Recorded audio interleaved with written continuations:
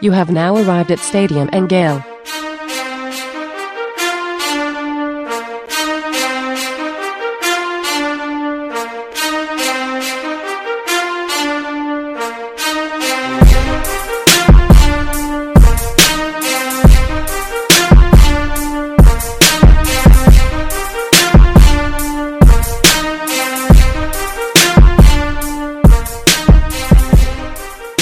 Boys and girls, ladies and gents, welcome to another episode of Stadium Miguel. It's your favorite Uncle Silk.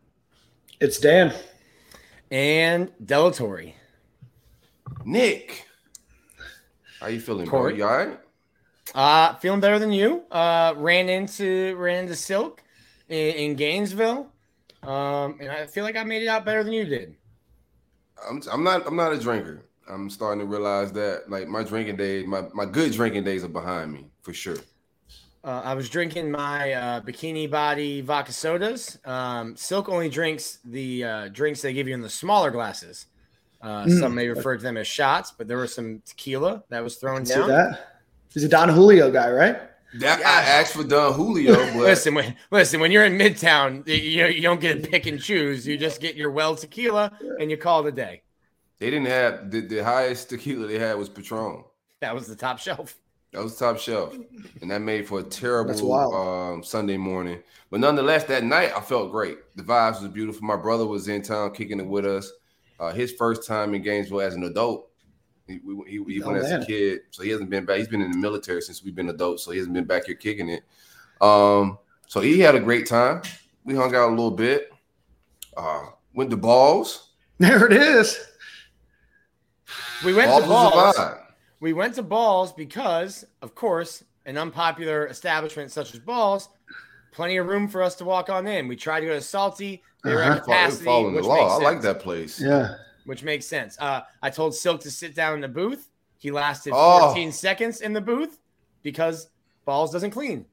Bro, Oh. I'm gonna tell you something. I understand you the point you was trying to get off, Nick, but that was wild having me sit in that chair. Like, that was wild. I didn't inspect it. I don't think in the 4 years that I lived in Gainesville that I sat in a booth there one time. I don't trust Nick, bro. And after that. Gave him a bunch of tequila and made him sit at a booth and balls. Like, we're gonna sit right here. I sit down. I didn't sit. And the bottom seat was fine. Like, the bench was fine. It was the back. My whole back got wet. I was like, all right, bro, now I gotta go home and take a bath. Who knows what that was? That's probably 20, 30 years of greatness. I don't think that's it. If they haven't cleaned up in 20, 30 years, I gotta stop going. I may be a salty guy. Did that place look like it had ever been cleaned? That's a great point, Nick. It's a great point. The blender has to stop. That's fine. I'll be in Gainesville in a couple weeks, and Nick will be heading back to balls. We can certainly go to Salty. This is my thing: is I've never had to put down another bar to talk about how great my particular favorite bar is. The same way you've done the opposite. Right. I was gonna shout out the place that I'm going to take you, but we were talking about a sponsorship deal, and we haven't gotten that yet. So there's no free publicity here for that other establishment. I tell you what, Nick knew everybody in there though. Like, That's he knew the bouncer, he knew like all the patrons, but he just like, I guess we just go next door. You just stop there to say hi all the time. I think this is all a ruse. I think Nick is a big ball supporter. Nah. I think Nick goes to balls often, and he just wants to It was maintain like a cheer. his What, image. everybody knows your name. That's how right. we walked there. Everybody's like, Nick. Yeah, that's a normie.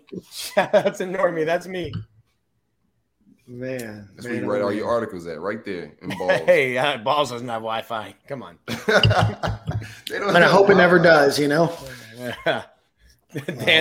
doesn't need his balls nights broadcast on Twitter. That's for sure. My parents are still very active followers of my Twitter accounts and my escapades there, so got to keep those limited. A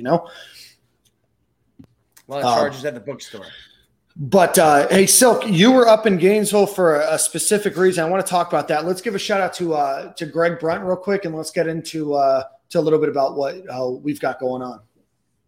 If you need anything insured from the Panhandle to the Keys, visit bruntinsurance.com. Home, auto, life insurance, renter's insurance, business insurance, anything you may need insured, give Greg a call at 954-589-2204 or visit bruntinsurance.com for all your insurance coverage. Big coverage. Perfect. So, Silk, we've got some exciting stuff that we're a part of, separate from Stadium and Gale as an entity. But we've got some exciting stuff that we've got working on with a couple of other Gators. All three of us are involved doing some work with some name, image, likeness things that are going to be coming down in the next couple of days. So stay tuned on Twitter, probably Thursday, maybe Friday. But Silk, want to talk specifically about you going up to Gainesville. You had the chance to sit down with a couple players and get to know them a little bit more. But talk just a little bit about what you've got going on. Well, you kind of know, but to the audience, we're working with some former Gator athletes that put something together pretty special. I think it's pretty amazing and dope for all of our student athletes, not just the football players. I think it's going to be something groundbreaking. Darren Heitner just tweeted about it. He's doing the legals on it. So anybody that's freighting about any contracts, Gators take care of Gators. We got one of the best lawyers behind all of this. I just think it's something really dope. I got to kick it with DeJuan Black and my man Mahmoud Diabate this weekend. Very impressed by both of those gentlemen, man. We shot some quick content. It should be dropping later on this week. We're getting it edited down, but I enjoyed being back in Gainesville, man. I didn't go like all last year, the pandemic year, man. It felt like forever ago. Perfect. Well, I'm super excited. Like I said, stay tuned. But we're going to have an opportunity for fans and supporters to be up close and personal with current players, with former players. It's going to be a whole Gator Nation endeavor, and we're excited to be a part of it and to be part of the creative backbone of what we got going on. So stay tuned on Twitter. There's going to be a website launch. There's going to be a bunch of interviews, bunch of content that we're going to be putting out over the next couple of days. Again, separate from Stadium and Gale. So don't think that there's a connection there as much as it's Gator fans and Gator supporters and alumni getting together to support the University of Florida Athletic Department. So a lot of exciting stuff. The only involvement with Stadium and Gale is we're going to use our platform to help that initiative. Yep. So that's the only tie, but there's no business ties outside of it. It's just personal business that we're doing with them. Yeah. But I'm excited. Yeah, I'm super excited, and I'm excited to after see the where it news goes. break next week. We'll have more information and really lay this all out and have a real conversation about it. Absolutely. Well, let's break everything down that's happened over the last week. A lot of exciting stuff has happened for the Florida Gator football program. And coming up to our first game week against Florida Atlantic on Saturday, and we'll break that down a little bit more. But before we do that, a couple of notes. The Gators announced today, Dan Mullen did, that defensive tackle Tyrone Truesdale has transferred through the transfer portal from Auburn to Florida, a former three-star recruit.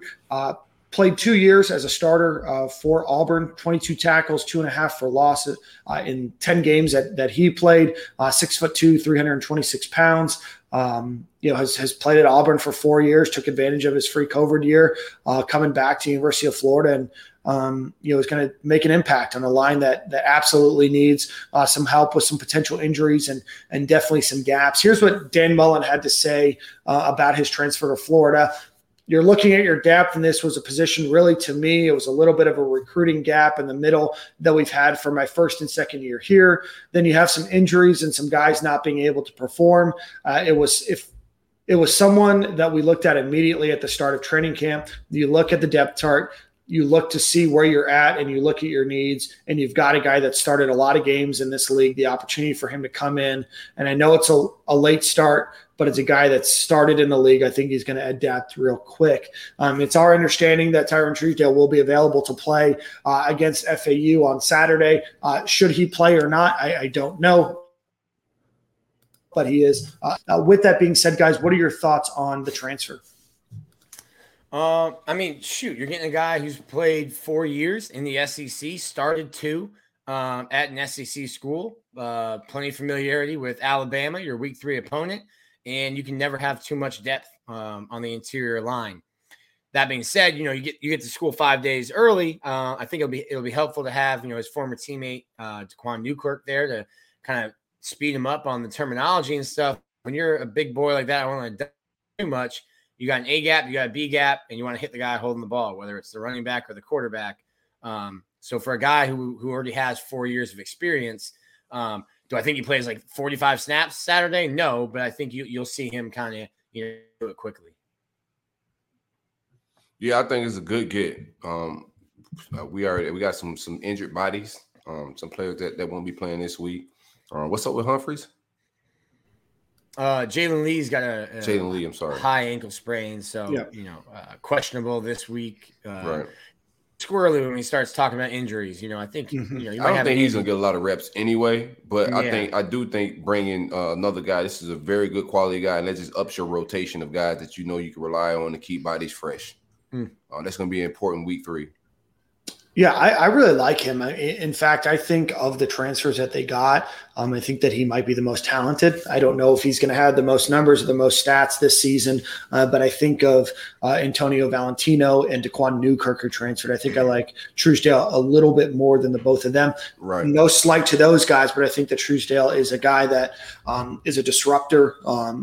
His stats aren't going to necessarily prove, that he's this, potential All-American, but I think that he's a guy that comes in with ability. He comes in with confidence, and he comes with the ability to show what he can do at this league. You get a couple of games, FAU and USF, to work into the rotation, and I think that he's a very able-bodied person, and he makes that position group better, which is what we've always asked for when we've talked about transfers. Is you look at the whole of your group, you bring in one more, does that make your group better? And I think that he does, regardless of injuries.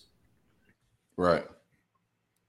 Yeah, just interesting. I wonder why. So he entered the transfer portal before fall camp. So I just wonder why the delay on finding a location, especially if Dan said today he's a guy they initially looked at as soon as he was in the portal. Probably a class or something, right? No, I think he's graduated already. Yeah, he's graduated. He's going to be. What is he waiting on? I don't know. He's just waiting for an opportunity, right? So Nick, it's my understanding, I think you tweeted it, that it leaves Florida with 88 scholarship players right now. Mm-hmm. They're allowed to have 85, but because of the free COVID year, you have him, Rick Wells, and then what was the third name? Well, there's 5. I only tweeted 3, but I forgot about a couple. So there's Rick Wells, Stuart Reese, Gene DeLance, Jeremiah Moon, and I'm missing another one. And Truesdale. So, yeah, that'd be, you're 88 now. You drop those 5 because seniors who are taking advantage of the free COVID year can be on scholarship and not count against your 80. We're still at 83 by my count. But, my math might not be right. That's what I got. Perfect. Again, a highly recruited kid out of Georgia. I know that he had offers from a lot of top programs, came in, did well, in the SEC, and is going to come in and get the opportunity to earn playing time. Florida has, some real question marks. You have Daquan Newkirk, who, has some SEC playing time, played alongside Truesdale at Auburn. You have Antonio Valentino, who, did pretty well up at Penn State. You have Gervon Dexter, who, for all intents and purposes, is a potential athletic freak, still a sophomore, still growing into the game of football. And then after that, Jalen Humphreys, Jalen Lee, a lot of the folks behind Dante Lang, you have some question marks. I think bringing a guy like him, no harm, no foul. But like I said, I think he actually, makes the team better rather than just filling a spot. I mean there's no spot anyway. There's no bad spin on this, right? Like, right. Worst case, you got a body who's not counting against the 85 that doesn't play. Best case, you got a guy, who's all SEC first team. If I'm negative Nancy Gator fan, there's one. What's that? Y'all couldn't find a right tackle? That was a hell of a laugh, Nick. There's that fan. Some people don't want to celebrate anything. No, bro. Go through. So my tweet when I broke this story, there was like 6 or 7 of them. That's why I laughed. It was like they couldn't find a right tackle. Can he play offensive tackle? They're there. There's plenty of them. Yeah, for sure. That's a lane. the Gators grab Tyron Truesdale. Again, I think he's a guy that's going to make an impact, and again, similar or dissimilar to last season where Florida had to, rush right into SEC play. He gets a chance against, like I said, against FAU and USF to get some opportunity to get used to the system. Does this take, of course, this takes away snaps from Big Gravon, right? Well, we'll see. Newkirk's dealing with a groin injury, so will he be limited snaps week 1? And then you got to start figuring out, just how guys are playing and who you're playing. So I think, it could potentially. I don't think week 1 because I think, especially if Newkirk groin injury is something like it's like so easy to like re-injure or re-aggravate. They usually and you're not trying to, get a guy hurt trying to beat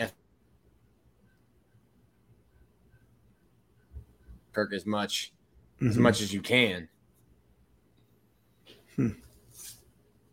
Yeah, we'll see. I don't know how many snaps it takes away necessarily. I think that there's obviously 2 defensive tackles that are going to play. There was going to be a rotation anyway. And I'll be honest with you, I'm higher than Truesdale than I am on some of the other backups that would have played anyway. So obviously, Gervon Dexter is going to get the chance to play. Does it take away a couple of snaps? Sure. But, Gervon Dexter is an athletic freak. This is his second year in the program. We shouldn't be too worried about, him losing snaps, because he's probably earned himself, the opportunity, but might keep him a little fresher, might give him some opportunity to make some, bigger impact on, more important plays and, rest him up for a couple drives earlier in the game. I don't know, but I'm excited to see him, as a part of the program. Today, the Gators also announced what they're calling a depth chart. It's what I call smoke and mirrors, but are you guys surprised before we get – well, let me just read left tackle to right tackle, then it's going to go tight end, running back, quarterback, and then the 3 wide receivers. Starting left tackle is Richard Garage, Ethan White, left guard, Kingsley at center, Stuart Reese at right guard, and Gene DeLance at right tackle. Corey Gamble's your starter at tight end. Then at right, you either have Damian Pierce or Malik Davis. Then you have Emerons, Jacob Copeland, Trent Whittemore, and Justin Shorter. Yeah, are you surprised by any of those? Sorry. I think some people, just from my mentions today and from the message board, were surprised about Trent Whittemore and X being, Xavier Henderson being a backup. I think, the wide receivers rotate so much that, they don't starters play the same position either, do they? X can play in the slot, but he's mainly man. Worked outside. I want to have takes about the depth chart, but it's hard to because, like Dan said, whatever they call this, like it's hard to have real takes about the depth chart because I don't think they. Mullen called this today's depth chart. This is Monday's depth chart. Who knows if it'll be Saturday's depth chart? I just want a regular depth chart like other programs. Like no. Too many oars. What do you mean oars? No, this is probably the fewest oars you've seen in a while, right? Yeah, this oar is not as bad as normal. I think we had like 13 with McAway in 1 year. I was shocked. I haven't heard a lot of buzz from or about Bernie this camp, so I was surprised to see that. But like, who knows if it's for real or if it's not? I've been hearing a lot of Diabate in scrimmages and in camp. So that did catch me off guard a little bit, but I'm not taking it. I'm taking everything as a grain of salt, man. I can't take this depth chart serious. Why? Because Tyron Hopper's on it, and you know he'll be buried somewhere, hidden away. I'm trying to be nice. I think Bernie's really the only one. Well, let's talk. Hold on, before we do that, let's just talk about offense real quick. And before we, let's stick on offense real quick. Garage, Ethan White, and Kingsley. That's kind of what we expected, right? Stuart Reese and Gene DeLance expected, but there it is in black and white, right? Kamori Gamble, does that surprise you guys over Keon Zipper? Or is that what you expected? No, I thought that'd be the one too. Yeah, he's the oldest, so that's what I expected. It's like a monarchy. The starter is your oldest son, and then you move down after that. Yeah. Then Damian Pierce or Malik Davis and then Naquan Wright. Any surprise? Pardon me. Any surprise there? It's the monarchy. The Same. oldest is a starter, and then you move on down. And Dan Mullen was not having my question. I was like, hey, first couple games. He ain't never having your questions, Nick. Stop that. I can see that. He ain't never feeling you, bro. Pause. No. He's never really liking your vibe. Whose vibe does he like? That's a good question. Edgar? Oh. Hevesy likes Edgar because Edgar was around. Edgar don't like Edgar. Edgar was around for the urban years. But I tried to ask about Bowman and Lingard. I'm like, hey, what Edgar are we talking about? Thompson, my guy Edgar. No Edgar slander Edgar in front of me. My bad. I thought you were talking about somebody else. So I tried to ask. I was like, hey, you've got 3 older guys listed on the depth chart. How important is it to get Bowman and Lingard some reps? You know, guys who have barely touched the ball, barely played, college football, meaningful reps. And he said, we'll see how the game goes. And that was the reaction from me. Just like, okay, that's it. So Bowman will be collecting dust on the sideline. No way. While all these other guys run the ball. I'm not buying it. That's what I'm saying. I'm just going to take that. I'm not taking that serious. You got to get the ball in Bowman's hands. You can't have weapons like that just vibe a whole season on the bench, that explosive. You get one season out of that, that's a travesty. You can't have that happen. Agree. And then you have Jacob Copeland, Trent Whittemore, and Justin Shorter. Surprise, any name on there? I think no, some I'm not people surprised. Go ahead. You're not surprised? I think I mentioned it earlier, but I think some people are surprised that X isn't starting. I think the wide receivers can move around. Will interchange so much. Whittemore I think X and Shorter is too much alike, right? You want some little versatility you get if you got Copeland, Witt, and you got Shorter. It's a little different. So I think X, I would spell if I'm the guy just outside looking in. I don't work with the receivers, but in my mind, I would spell Shorter for a guy like X. Mm-hmm. And Whittemore had a really good fall camp. That's a big dude to have in the slot as well. He was hooping before he got hurt. He was balling last year. Yeah. So really no surprises there. One thing I did want to point out about the line, I know they've tried it. If Josh Braun isn't at any point to right guard, you can slide Stuart Reese out right, and that's if you're having problems at right tackle. Obviously, that's not what the depth chart is showing right now. I'm just saying that is a possibility. Nick had the audacity to say if. Giving everyone a fair shot, bro. It's week 1, man. It's week 1 vibes. We gotta be nice, man. See, no one's missed a block. We just talked about the negative Nancy's, bro. Like you gotta be nice. It's a good point. Week 1, everybody's going in with a clean slate.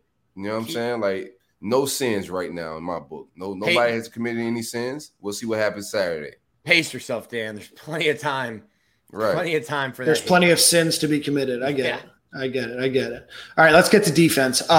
Zachary Carter, defensive end. Antonio Valentino, Daquan Newkirk, and then either Brenton Cox or Jeremiah Moon at the Buck.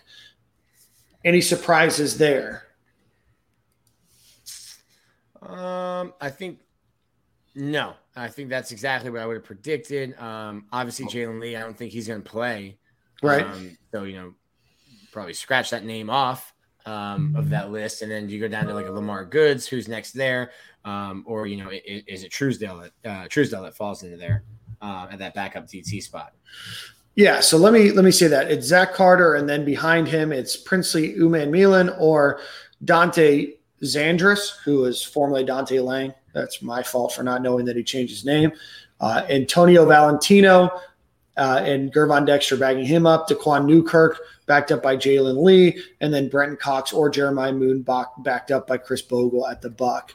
I know that there's some injuries there, so I know that all of those names you will definitely not see at least one, if not maybe two. Right? So obviously Truesdale's not on there, but yeah, no surprises to me. And then again with Brenton Cox with the ankle, it's FAU, it's USF. You got Bama week 3. Don't need to push him too much. See if Jeremiah Moon's healthy. And then one of my bold predictions. Let me get Chris Bogle in the game because I need some sacks to help my story that I wrote on Sunday. Hold on. They got Moon ahead of Bogle? Yeah, they've got Brenton Cox and Moon. Yeah. I get Brenton Cox, but I'm not taking this serious. At linebacker, you have Ventrell Miller backed up by Mahmoud Diabate. Then you have Amari Burney starting over Tyron Hopper at the other linebacker position. A name that you don't see on there, Derek Wingo. Nope. All right, guys, let's play a little buy or sell here. Who gets more playing time between Amari Burney or Tyron Hopper against FAU? Amari Burney. I sure hope not. I'm gonna go with Hopper. Nothing against him. I want to see Hopper. I'm gonna go Hopper. I'm not buying this depth chart. And why are we going? I think Diabate should be the starter there. Thank you. So you would have Miller and Diabate with Burney and Hopper, the general, and Wingo. I would agree. I don't think that you see Ventrell Miller and Amari Burney out there often together. I think that you're going to see a lot of Diabate. I think you're going to see a lot of Hopper, and I think that you're going to see Derek Wingo in there as well. I think that Florida's deep there. I think that Ventrell Miller is going to get your most snaps, obviously, at linebacker, but I think outside of that, I don't buy Amari Burney getting more snaps than Mahmoud Diabate or Tyron Hopper.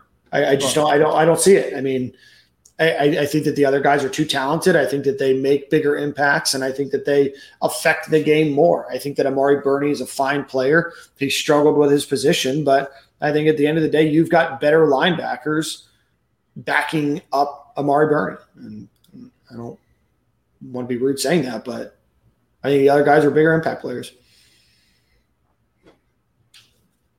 I think that's all that needs to be said about that, Dan. The silence is deafening. All right.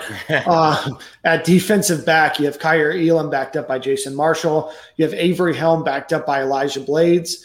You've got Trey Dean backed up by Mordecai McDaniel. You've got Rashard Torrance backed up by Donovan McMillan. Then you have at star Trevis Johnson backed up by Chadarius Perkins. So you guys surprised Avery Helm gets the nod over Jason Marshall or Elijah Blades? No, I think he's older. I think that was the move immediately after Jaden Hill was hurt, and it would have taken Jason Marshall really taking over. Which I still think could happen. I think I threw some lies out there from the airport about Jason Marshall. It could happen, but I'm excited to see Avery. So I think he tore his ACL like his junior year of high school. Really didn't play last year. I think his first game action was the Cotton Bowl. So I'm excited to see what he's got. Super athletic kid, 4.38 40-inch vert. So to me, the tools are there athletically, gifted. So see how he plays. Yeah, from what I was hearing, they just concerned about Marshall has all the ability. They're concerned, freshman, mental lapse and things like that. Physically, he can do everything, but they want to see him be able to hold his own. They can bring him on a little slow. I think Avery Helm can hold his own against FAU. Yeah. I think he can play football a little bit. I think people are pretty high on Avery Helm inside the program. I think that, he's a guy that didn't have a super hyped up recruitment. Track guy, fast. I think he committed kind of at a random time with a lot of other stuff going on. Guys too, because he's from Texas. Sometimes those guys that are from out of state and then don't do a hat dance, don't commit, decommit, recommit. Sometimes those guys just they become an afterthought. Yeah, because it's from a school you've probably not heard of, and a city that you probably don't live in, right? So I know the program's really excited about Avery Helm, which is obviously a good problem to have, for the Florida Gators. Let's jump down to gets the nod with Chadarius Perkins backing up. Obviously, this is a position that we've been talking a lot about. DeJuan Black's name isn't mentioned on this depth chart. So Trevis Johnson, Chadarius Perkins, DeJuan Black thrown in there as well. How do you guys think those snaps shake out over the first couple games? So you just had charcuterie with DeJuan? I don't want to give away too much sauce. Great touch. Not being a meat eater, bringing the charcuterie board for others. Great touch on your part. You got to think about the aesthetics. I'm still waiting for you to try to say it, though. What? Charcuterie? Yeah, that works. Ooh. Come on, man.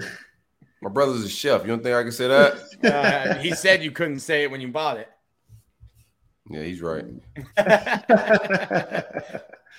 DeJuan thinks he said like Trevez is the guy at Star. He's primarily at the Star.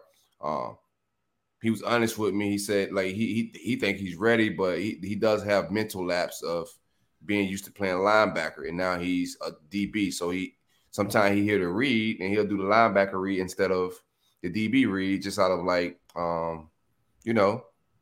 old habits or whatnot. So he's readjusting to DB again, but by mid-season, man, you're gonna see him get a lot more snaps. I think it's Trevez, and after Trevez, I'm not gonna pay a whole lot of attention to the depth chart.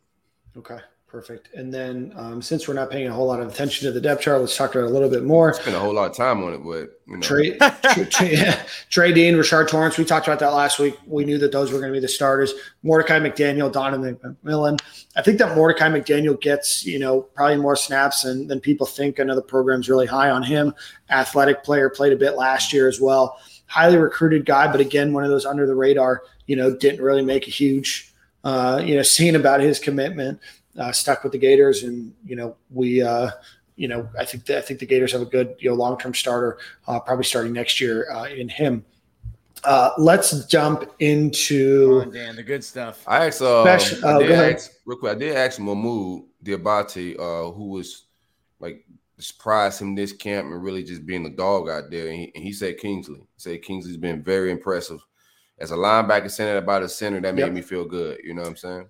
I think it was Ethan White. Ethan White said he might be the strongest dude on the team. And I mean, like Damian Pierce is benching like 450, squatting like 790. Didn't Antonio Valentino say the same thing about Kingsley? Something similar?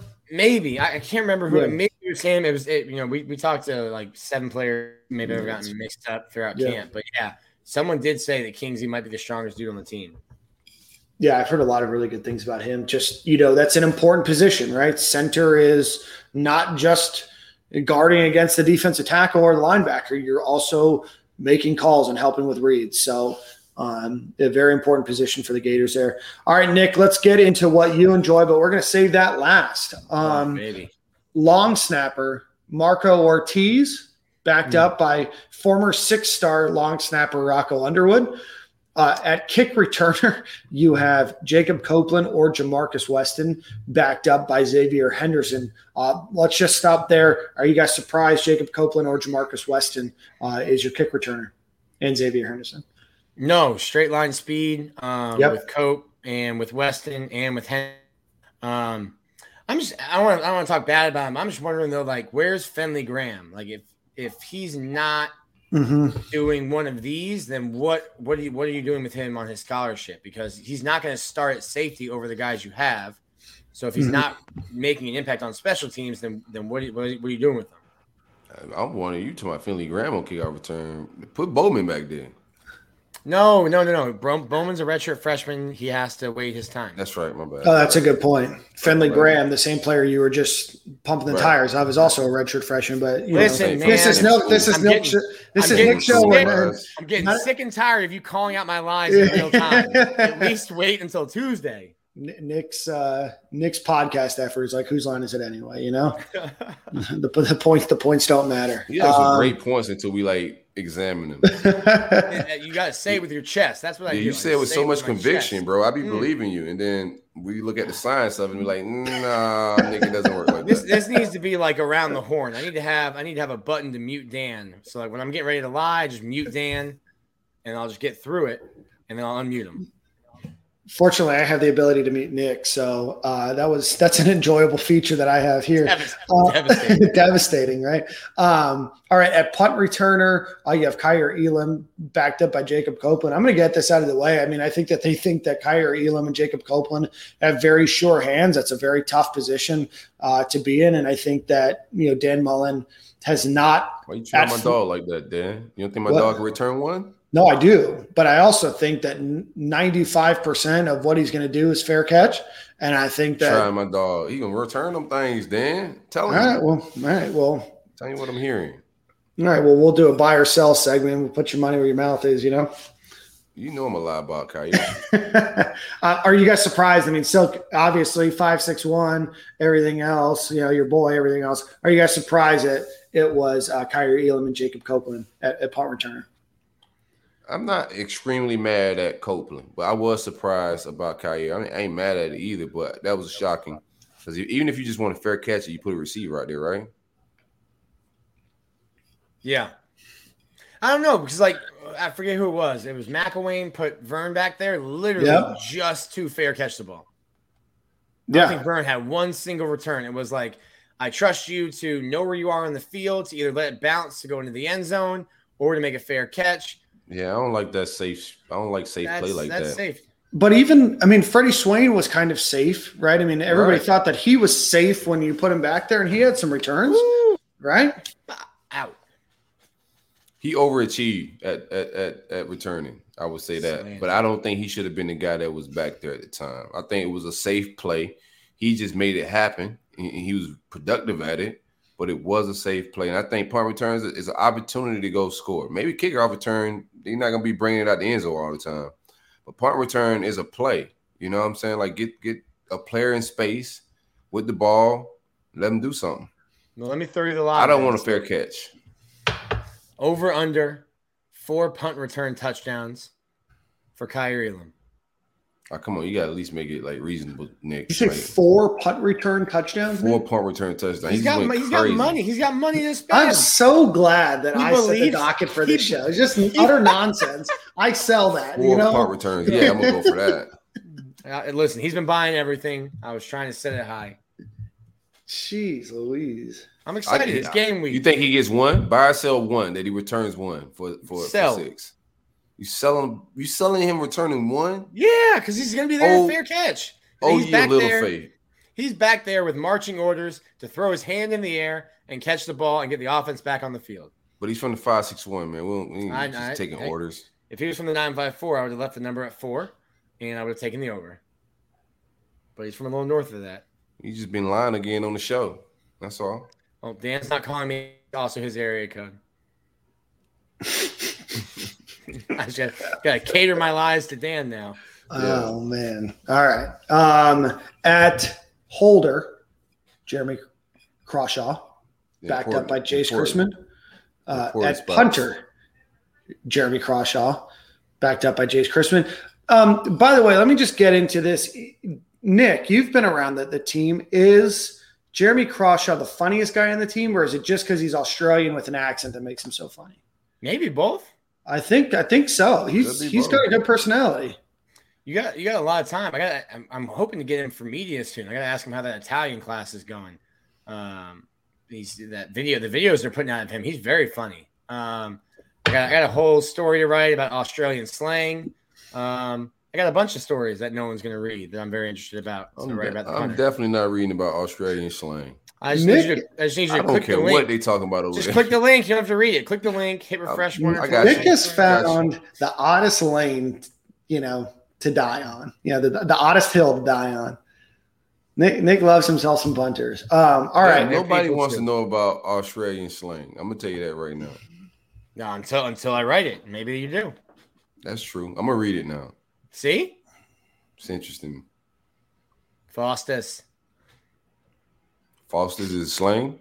No, it's Australian beer. Oh, I thought you were just slang. I was like, yo, no, it's a beer. What Nick's like Outback Steakhouse. Bloomin' onion.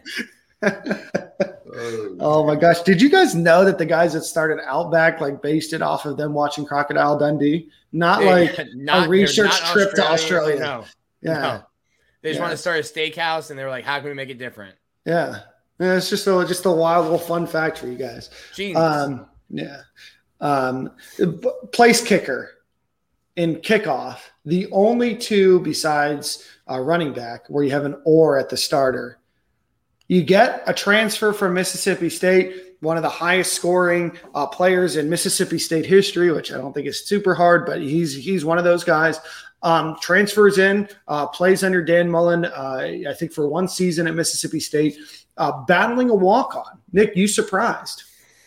Jace Crispin is going to be the kicker. So like Dan can put, or Silk. You got all the kicker tee. Dan, I got the kicker tee. Dan could put, or Nick Delatorre next to it, and I think Jace Crispin is going to be, your kicker during the season. All right. Well, way to set your way to. Sorry. You know what, Nick? I'm glad that you took a stand finally. Yes. I'm just glad that you took that stand here. Trying to see if there's anybody else. Obviously, Jaden Hill is out for the season. Kamar Wilcoxon also not on this depth chart, a guy that we talked about at the star position, a guy that will also likely not be playing this season due to injury. He has tweeted an Instagram or put out an Instagram photo that I believe says the same. So we wish, obviously, a healthy and safe recovery to both of those guys. So with that being said, boys, before we move on, any other topics you want to talk about on the depth chart? I'm concerned about Wingo's development. I'm going to go ahead and throw that out there. He's been moving around quite a bit. They haven't really found a position for him. And then I only see him on the depth chart. It's a little goofy to me. High-profile kid, very athletic, doing somersaults and flips like a gymnastic 60-pound chick. We got to find a way to get those athletes on the field. We just shelving these guys. Now, say we get Wingo on the field next year, right? And he's just this stud, right? He has this incredible year. He's gone. Mm-hmm. We all going to look back like, man, we had that guy 1 year. Like, why was he on the bench? And he may not do anything, but I just think when we bring these highly recruited prospects in like Hopper, Wingo, it don't take other programs that long to put them on the field. Especially when you're beating out all of the other big programs, right? Right. Those everybody in the country wanted, Tyrone Hopper. Everybody in the country definitely wanted Derek Wingo. You've got to question those. And now you're starting to get, we've talked about on the show, right? Now you're starting to get into the handpicked guys that this coaching staff and specifically his coach wanted, right?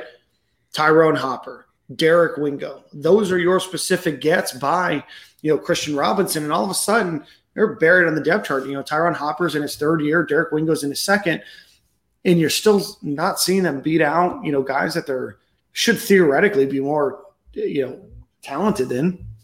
It's just frustrating to me to see them bouncing around positions. Like, how are they going to develop if they keep moving around? And he's a guy he's primarily just like a pass rusher at St. Thomas, wasn't he? Not like a Mike linebacker or anything. So he's thinking too much. You gotta just let him go see ball, get ball until he understands the defense a little bit. I don't want to tell these guys how to coach, but I just think of course these guys should be. I mean, a little bit. I want to tell them, but I think these guys need to see the field earlier, man. And I know that Wingo last year, I mean, obviously last year was weird because of COVID, but when Florida got back from A&M and like those COVID tests started racking up, like Wingo was learning all three linebacker positions. So he comes from basically just like at St. Thomas, you're saying go get the quarterback, to learning, a bigger playbook in three different positions. So, I mean, your head's probably spinning at that point.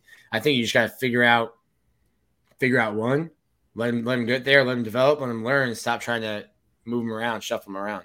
Yeah. Where do you guys think the Florida's more talented, on the defensive line or at linebacker? Defensive line.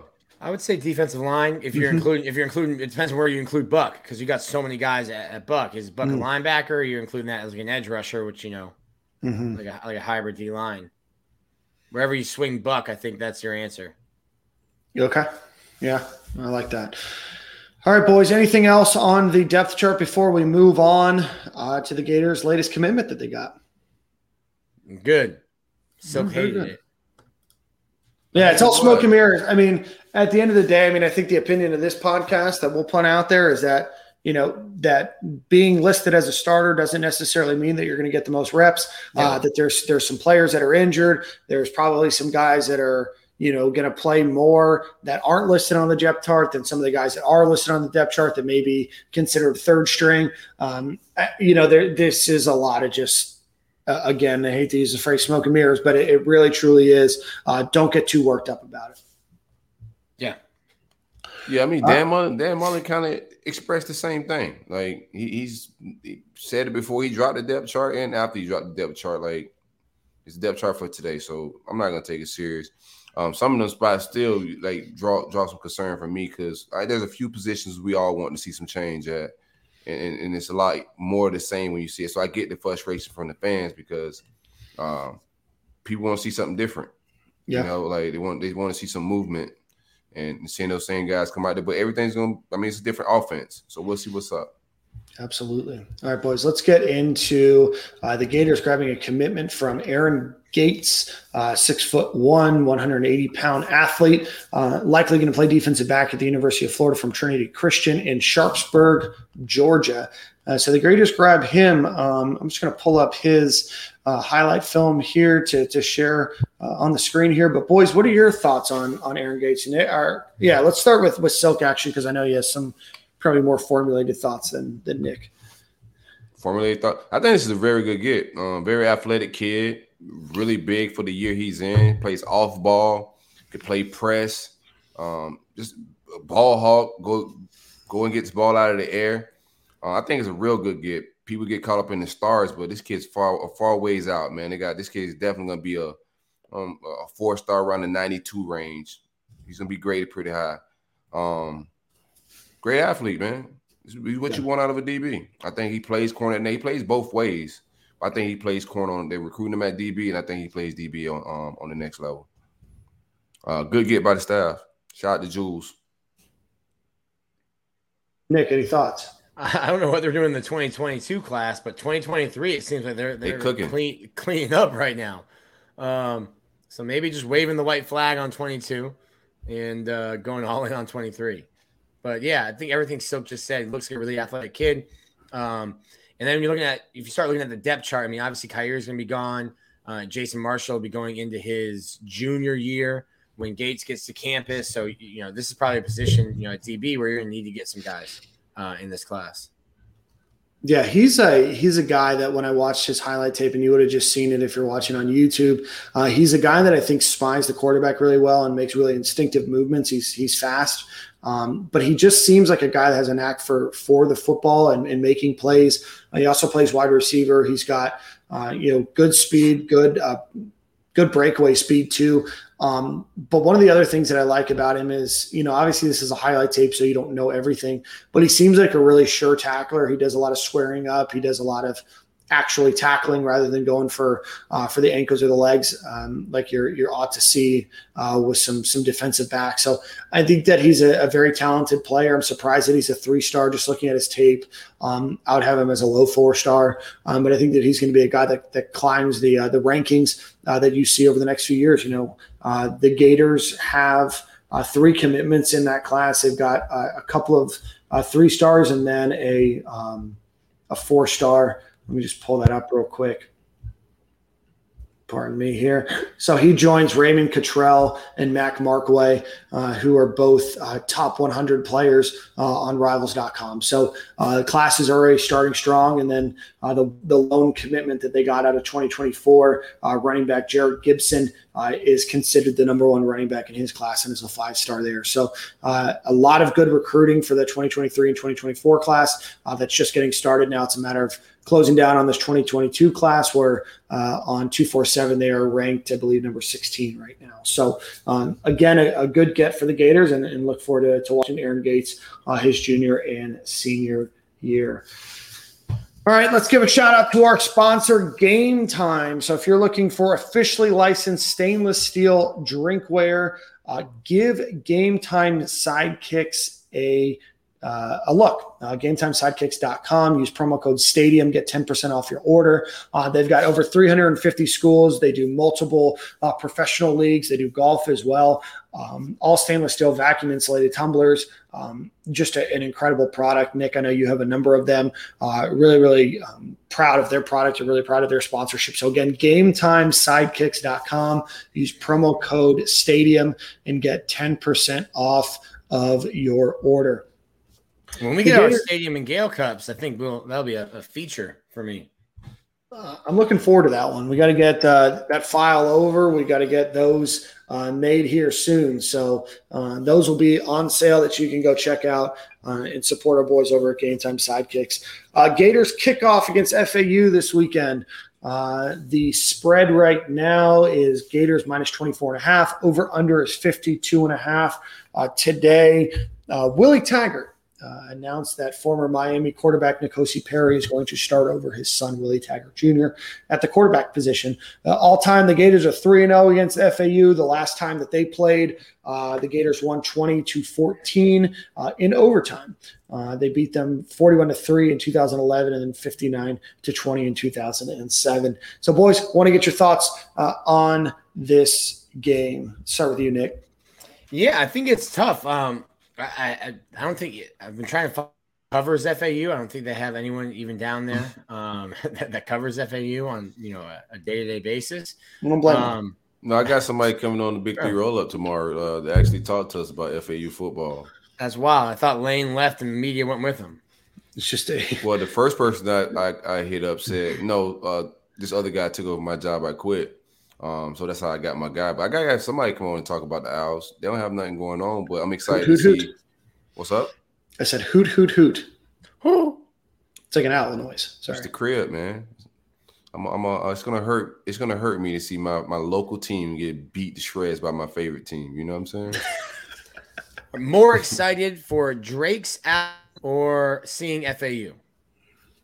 I'm excited to see FAU more than I am about Drake's album, just because I want to see what Emory brings out here. I don't think anybody. Well, that doesn't really mean you're knows excited about FAU. That means you're excited about seeing the Gators. Yeah, I'm excited about a blowout. I like seeing fun stuff. It's gonna be exciting just running down the field and blowing past an inferior team.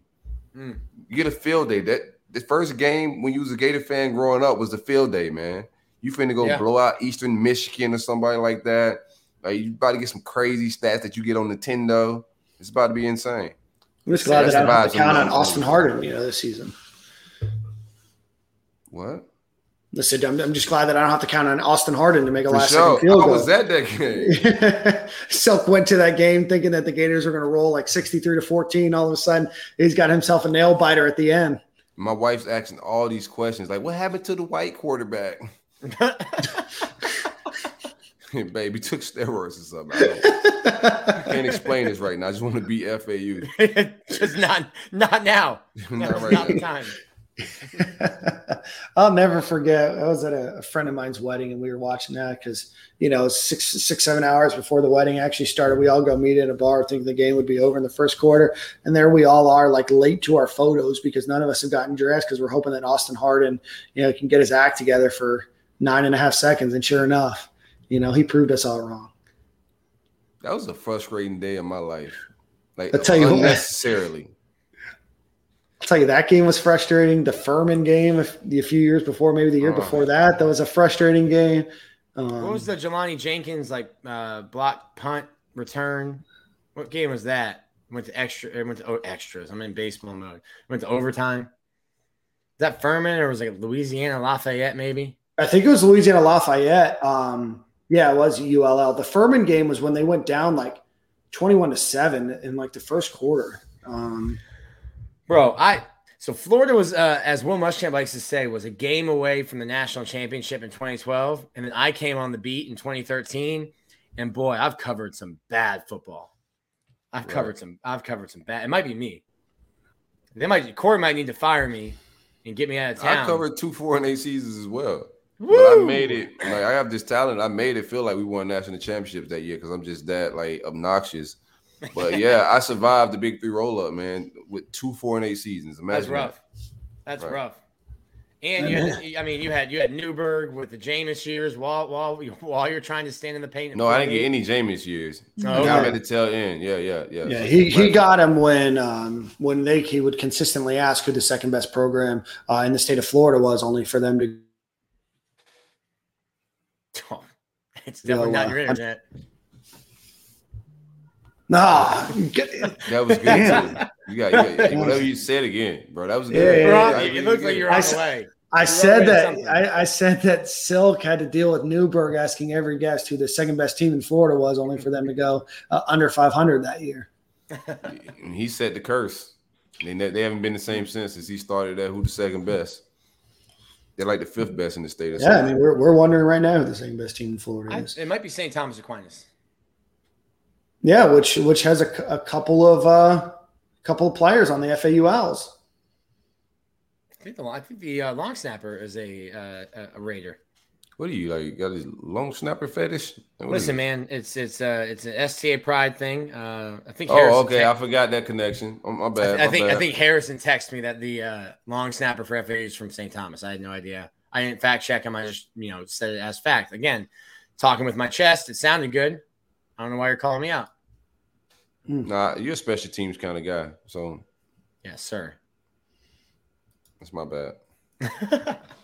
Let's see a couple players to be on the lookout for. Johnny Ford, transfer from USF, is going to be the starting running back for them. Sits at only 5'5", which in my opinion is quite short for a Division I running back. But again, that's considered their most electric player. That's short for anything. Yeah.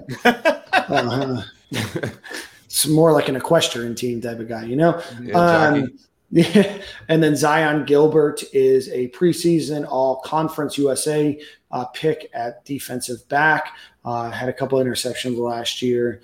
FAU had I think an okay scoring defense last year. Absolutely atrocious on offense. And Willie Taggart is their head coach. So I wouldn't imagine a level of competence improving year over year. But here we find ourselves. Willie Taggart, former Florida State coach, never got the chance to make it to Gainesville during his tenure at Florida State, fired before that game.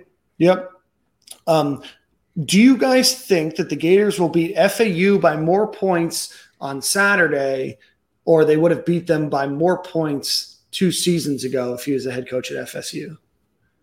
That's a hell of a hypothetical question. Yeah, that might be a tie, though. It's hard to choose. I'm going to go Moore versus FSU because I think Trask was kind of just getting into the role there, and Dan's kind of got that urban in him where it's a rivalry game. I'll try to score 75, where I think if you're up 30 points game one versus FAU, you're not necessarily taking your foot off the gas, but you're putting other people in. Yeah. Yeah. Well, so Nick, what do you, let's go through some score predictions. And what do you, the over under 52.5, Gators 24.5. Do you think the Gators cover? Do you have it over under, or if you want to go score prediction? I honestly think FAU might be a tougher game than USF next week. I will say Florida covers. And I want to go Florida in the under. Like, I don't think FAU scores more than like 10, and Florida scores somewhere in the 30s, high 30s. Okay. So you have the under. Okay. Florida covers and under. Yeah, Florida covers and under. All right. Silk, what about you? Yeah, we covering. I go big, man. Pause. No, Boosie said you gonna do it big then. Yeah, sure, he sure did. Over under 52.5. That definitely sounds like something Boosie would say, That's a nice ad lib. He sure did. You have a score prediction, Silk? Just big points? I'm gonna go score prediction. I'm back in Burgerland, man. It's that time of the year, Dan. Dan's Burgers? Do we need to bring Dan's Burgers shirts back? Burger making Dan. Dan. Back at it again. You know the vibes, man. Give me about 48 of them things. I'll take 48 of them things. I think Grantham is with the shits, man. They get 10. Okay. That's 24 double cheeseburgers if we keep scoring home. Hey, man. Yeah. It sure is. What was your score prediction, Nicholas? Yeah, I don't think he had one. He's not. I gave myself a wide range. I said high 30s to 10. So I gave myself anywhere from 35 to 39. That's weak for sure. I don't think 35 would be considered a high number. 36 I believe that would be considered a mid number. Listen, I'm going to go as low as I can, and I'll start inching up until you stop calling me out for it. If we don't hit the 40s, yeah, the timeline definitely going. Somebody got fired if we didn't hit 40. Somebody, some win a little bit. Or some quarterback's getting benched for another quarterback. I just know it already. I know the tweets. I know that they're sitting in drafts. I know some gifts are ready to be dropped. Put Del Rio in. I'm sick of this. Yeah. I'm going to see some AR-15 like scopes out there. I'm going to see all sorts of stuff out there. All right. So, all right, let's see. I have the Gators winning. I'm going to go with 45-13. I'm going to go with 45-17. I think that FAU scores late. I'm just a quick adjustment there. 45-17. Gators run away. It's one of those scores that they add on, something late and weird there. But we go as we go. So is it a Fire Tide Grantham 14, or is it like no one even cared about that last touchdown? Like it was 10. You can't fire nobody for 14 points. Listen, they fired Grantham's already fired. Gators Twitter would find a way to fire somebody for just about anything. They're a little unhinged. I get it, but in real life, like who's gonna sit around on a Saturday afternoon and fire a guy that just gave up 14 points? Gators Twitter. You're right. My bad. Yeah, it's just tripping. Yeah. All right, let's get in. We got two special guests today. We've got Miller, famously of the Dukes Mayonnaise Bowl Twitter account, who's not fond of high fashion Hawaiian. We also have Chris Doering joining the show today, both for brief stop-ins. Real quick, before we do get out of like all of this football, Jaheim Singletary, which is like very important recruitment advice. He's formerly committed to Ohio State. He's visiting with the whole family in town this weekend, so that is some noteworthy recruiting information. If y'all see him, NIL's out, so y'all just give him a holler. Just take whatever 20s you have in your pocketbook. Does that count? Just like, yo, $20 for a picture. I don't see why not. I don't know how this stuff works. If you don't have an attorney present, where's he from? Because FHSAA I'm not Darren Heitner, so I don't want to tell kids what to do. But come on, we need y'all see him, at least say hi. Is what I'm saying. New segment, Silk's legal advice of the week. That would be an incredible segment. We need to find a law firm that would sponsor that. I don't think they would want to be held liable with my shenanigans. Yeah. As obviously a massive fan of the city of Jacksonville, I feel like I should be the one to break bread with Jaheim Singletary and bury this hatchet. Speaking of lawyers. Yes, all right. Ryan Varis. Vari, you gotta host him on the visit. That's who gotta host him, man. We gotta land this kid. These types of kids we need. Now he's on campus. He got the family. He's right down the street. Vari would take him to Salty. Yeah, I'll take him to balls, and that's how you secure the bag. Pause.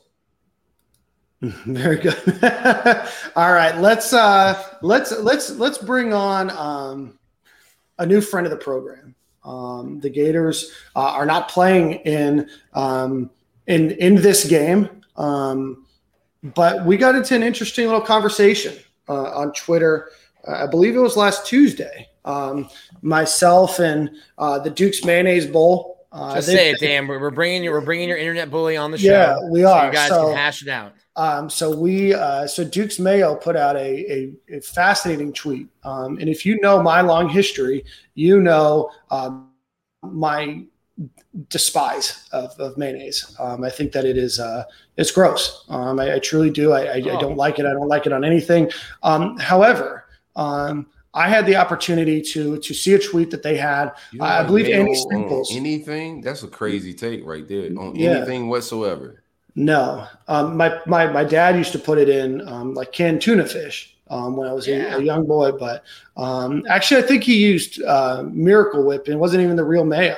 I know Miller's over here, and we'll get him on here in a second. Just making faces. I know. Trust me. I was like 8 years old.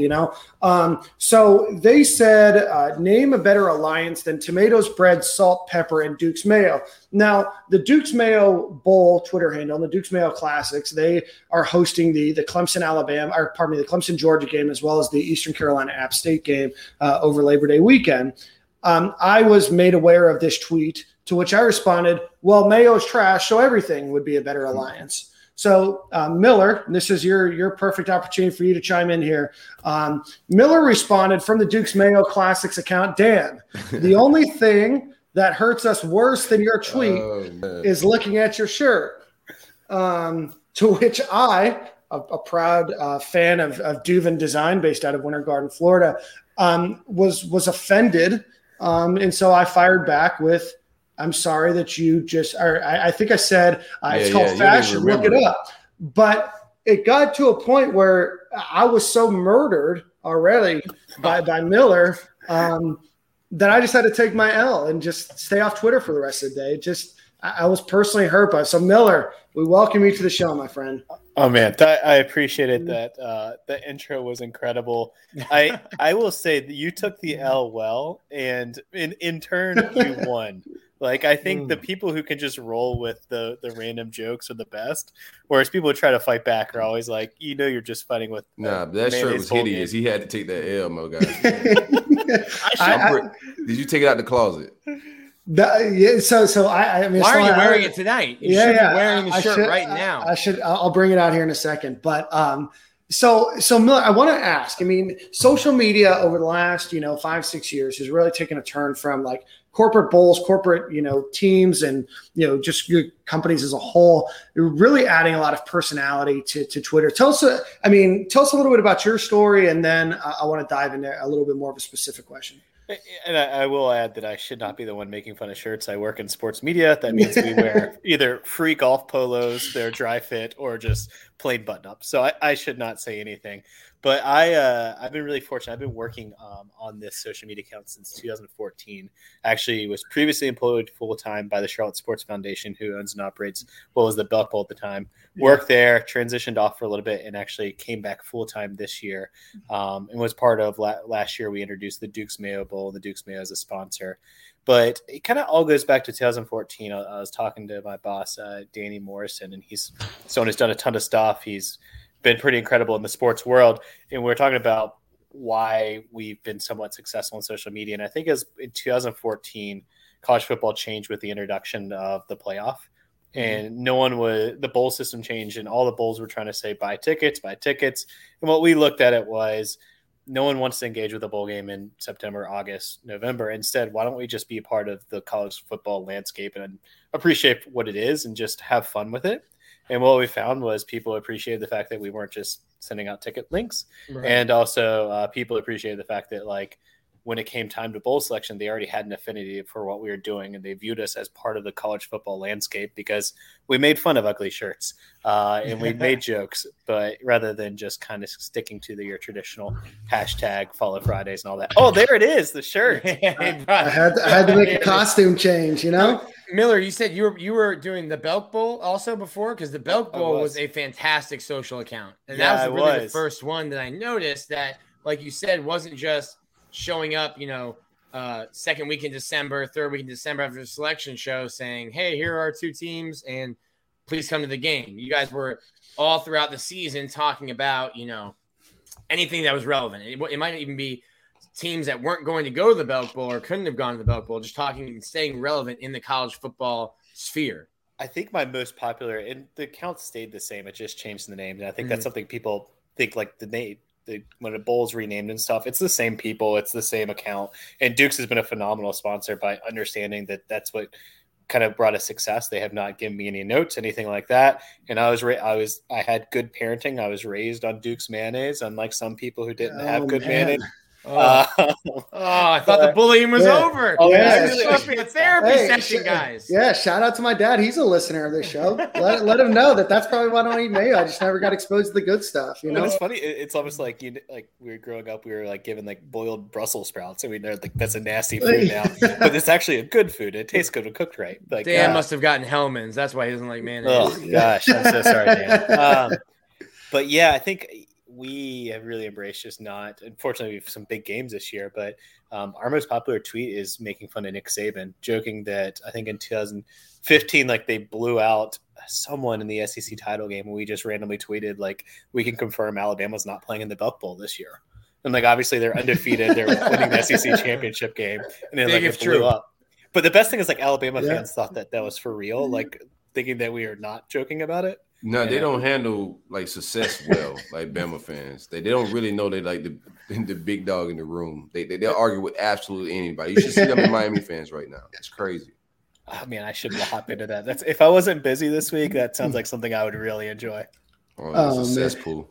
So Miller, obviously mayonnaise has like a pretty like I guess a polar fan base of those that love it, and it seems like those that hate it. I don't feel like there's a lot of people that are like, yeah, I think mayo's okay. Do you see a lot of that, or like, what's it like to be a part of a brand that's like pretty polar compared to like bottom tier? I don't know, like Tostitos, you know? Yeah, no, it is interesting. It's we went from obviously with the Belk, like it was the people didn't know what Belk was, right. People like loved it. Right. For this, it is people either love or hate mayo, and that's perfectly fine. But the thing is also like there's another like diehard thing is if you like Dukes Mayo is almost like a cult. Like there's people who walk around with like Dukes Mayo tattoos and collect like gear stuff like that, and it's pretty tattoos. Incredible. Yeah, like the jar tattoos. Dukes is big in the South. Yeah, like you don't put anything but Dukes like in your macaroni salad. It's just Dukes. Like seriously, you can go into someone's house and like decline food. Some other type of fat to be mayonnaise tattoo. I'm telling you. I'm sorry, listen, that's wild to me. I've been to 12 of the 14 SEC towns. Dukes is the predominant mayonnaise in the South. And the thing is, if you eat Dukes, you don't eat the other stuff. Like it is like it's almost like even more so than a Heinz ketchup. Imagine Heinz ketchup. Is Florida not the South? Because like my people eat Hellman. No, Florida's not the South. As a North Carolinian, I'll say that's disrespectful. My wife's family lives there. Dan's shirt is nice now. I actually like that. Art Deco, you know. I've been to both schools in Mississippi. I can tell you, Dukes is a big thing. Yeah. Sure. So Miller, want to talk to you. Obviously, dude, I loved you following you on social media. You guys are absolutely hysterical now. I took the L, and I'm willing to admit it in front of all 15,000, 20,000 people that listen to this that I got God. It doesn't happen on Twitter often. I mean, I'm sure a lot of people will be like, yeah, it happens all the time. You just don't recognize it. But that's the one that got me. So I appreciate you. You giving me that. I've got to get better. That's me working on my Twitter game. But Miller, I want to talk. You guys have a big game. You have the Clemson Georgia game, the pinnacle game of Labor Day weekend. Touch us a little bit about that game. What's your opinion on it? Yeah, it's when I came back to the foundation this year, that was something that certainly brought me back. Also, we're doing a Jumpman Invitational with Jordan Brand next year, a basketball tournament. So we are, as a sports foundation, are bringing large events to Charlotte, which is pretty incredible. We also have a game on Thursday night. You mentioned it earlier between ECU and App, which is a regional rivalry, and that's gonna be fun as someone who grew up in North Carolina. But this huge game with Clemson, Georgia, is going to bring so much attention to the city, and also like. I think it is probably the most captivating kickoff game I could think of in a while. Yeah, certainly there's been other matchups like this close in ranking, but I think in terms of these two teams are very similar and also not separated by very far like geography. And then lastly, I think as a PR person, I think it's really important for me to say this is important for Charlotte. Like we're still in a pandemic. It's been a year and a half. We haven't had a major event, and we're anticipating 100,000 plus people coming to the city. Wow. The hotel rooms are twice the price they usually are. They're full. Restaurants are full. It's kind of meaning a lot to those hospitality industries. And then I'd be remiss if I didn't mention like that's the impact of these games is actually helping people bring bread home and stuff like that. And that's a big part of what sporting events do for a city like Charlotte. Got the mayonnaise. Got to bring that bread home. Yep. See, I'm all about the food puns. Boom. God, we love a good food pun. All right, Miller, who do you have? Are you allowed to say, or does your contract limit you from predicting this win? It's funny. When you start working in these games, you kind of give up the caring as much, but it's very fun. I went to a small school called Furman, and our biggest rival was Appalachian State. So it's very difficult for me to like cheer for Appalachian. And thing is, we want a close, tight game that goes for a while because it helps us with the ratings. So it's tough for me to not want App to get destroyed. And then I have a graduate degree from Clemson, so I just want, my grandparents keep asking me, do you want Clemson to win big? I was like, I just want a close game, potentially overtime. And we want good TV ratings. And that's all right. I'll say. I just want everybody to have fun. Yeah, Miller, you'll be surprised that we were reminiscing just before you came on about the Florida Gators Furman game from, I think it was 2011 or 2012, where you guys came out to a very large, I think 21-7 first quarter win. I mean, it ended up bouncing in the Gators' favor, but we're talking about games that just like ruined your day, and that was one of them for me. Well, you're welcome. I remember I was on the opposite of thinking of how exciting this was going to be and how amazing, and then the letdown of. But then we tagged UCF a few years later, so I guess that made up for it. I love it. Anytime we can humble UCF fans is always a great day. Have you ever been to Boone, Miller? I have. It's a beautiful town. It is really nice. I played baseball in Greensboro my freshman year, which just happened to be the 2007 season. Small D3 school, so kids from all over North Carolina. Week 1, App State beats Michigan.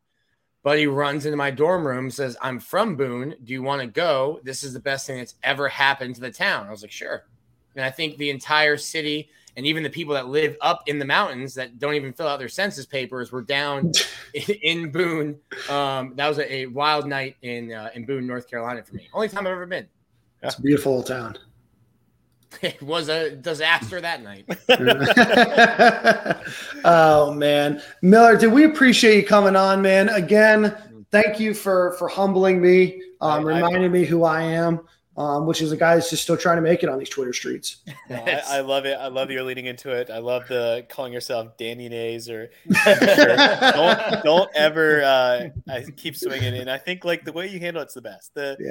It's really tough to argue with an inanimate bowl game or football game. Yeah. So just I think you guys hit like it best well. friends now. Yeah, we sure for are. sure. Yeah. We DM. We just become best friends. Yeah, we hopped into each other's DMs. I was a little skeptical at first, and then I got the follow, and then I shot him a little skeptical face, and we buried the hatchet quickly. But dude, Miller, you've been fantastic. Let everybody know where they can find you on social media, and then pump the tires of the games you guys got again. Yeah, for sure. I'm on Twitter, but I'm hardly as intelligent or funny as what the game tries to be. So it's just at Miller Yoho. But I'd say follow all our social accounts. We have a lot of fun for the games. We try to give it from the fans' perspective. I tell the teams all the time, I could care less what happens in your locker room. We want to, I remember 2018, my favorite thing we did was we found just South Carolina's getting demolished and like a kid was falling asleep in the stands and I just go take pictures of them because that's what's funny to me. And that's what college football is. It's supposed to be fan reactions, laughing, marching band, stuff like that. And that's what we want to lean into. Absolutely, man. Well, Miller, we appreciate you so much for coming on. Best of luck this week with both games you guys got, and we look forward to continuing to follow, and hope you guys get a great bowl game as well, man. But thanks for not taking your job too seriously and have a great time with it, man. Hey, it's the best job in the world. Thanks so much, guys. Absolutely. Thanks, man. Miller. Take it easy. Thanks, Miller. Awesome. Oh, man. You got to bury the hatchet live on air. I think you wanted to bury the hatchet in that shirt so it'd be ripped and you wouldn't wear it anymore. I'm gonna wear this shirt to my funeral so it can let me down one last time, Oh my goodness, Nick, I know you have a hard stop in a little bit of time for some interviews, and we got Chris Doering coming on here shortly. But I want to get into some preseason predictions and a little buy or sell before we have to let you run. So as always, this segment of the show is sponsored by our friends over at Prize Picks, prizepicks.com. Use promo code SG, get a $1 for $1 match all the way up to $100. Signing up helps us. You depositing money helps us as well. So again, visit prizepicks.com. It's just that time where college football, NFL, all of those picks and opportunities for you to be able to do some parlays, things of that nature. So check out prizepicks.com. Use promo code SG. We've got Chris Doering in the waiting room, so let's run through these real quick.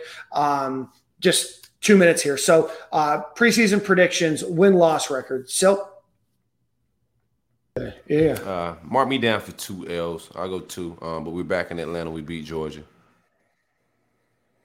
Nick? That's tough. I mean, who's Georgia's second loss? I don't know. You can pick it. I mean, Arkansas, Kentucky, Tennessee, Missouri, Auburn. They got cake. They got cake from the West. Why do you have to argue with logic? I don't know. You consistently don't come with facts and figures. What do you want me to do? Like debate my own take? Like, I'm going 9-3. 9-3. I'm gonna go 10-2 as well. I think that the Gators have a good season. Let's see. Leading rusher on the team. So that's tough. Naquan Wright. Emory Jones in the caravan. Emory Jones leads the Gators in rushing. I don't see that. I'm going to go with I like Naquan Wright a lot, but for just throwing something else out there, I'm going to go Damian Pierce. Nick, that is not. I will be for sure. I can't wait for our recap show. I cannot wait either. And I'm going to bury you worse than that tub of mustard or mayonnaise did. I almost said mustard. That's a wild take, Nick. So you have Emory Jones versus the field. I'll take the field. I like it. Leading receiver. Justin Shorter. Most yards. Sorry, this will be most yards. Justin Shorter. Okay. Me, Jacob Copeland. They got chemistry. They boys. I'll go with Cope.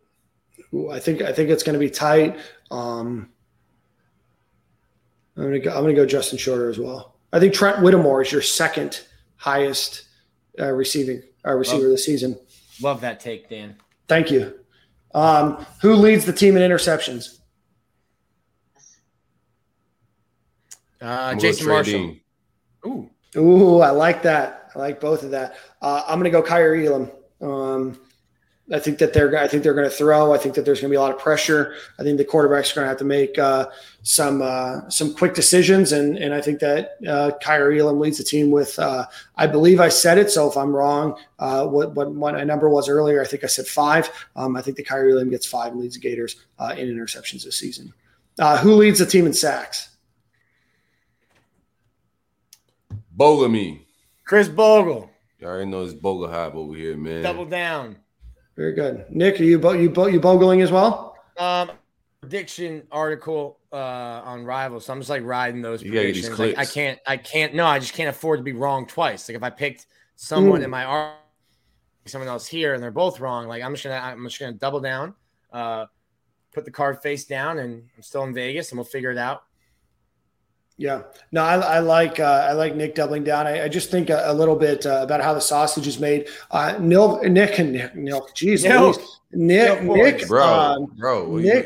hopped into the DMs with 8 predictions. He said, "Hey guys, I need to go for 10." So we gave him a bunch. We gave him a bunch of bold predictions that he could use, and he used none of them. He stuck with 8. That's disappointing journalism. I don't feel like you trust me either, Nick.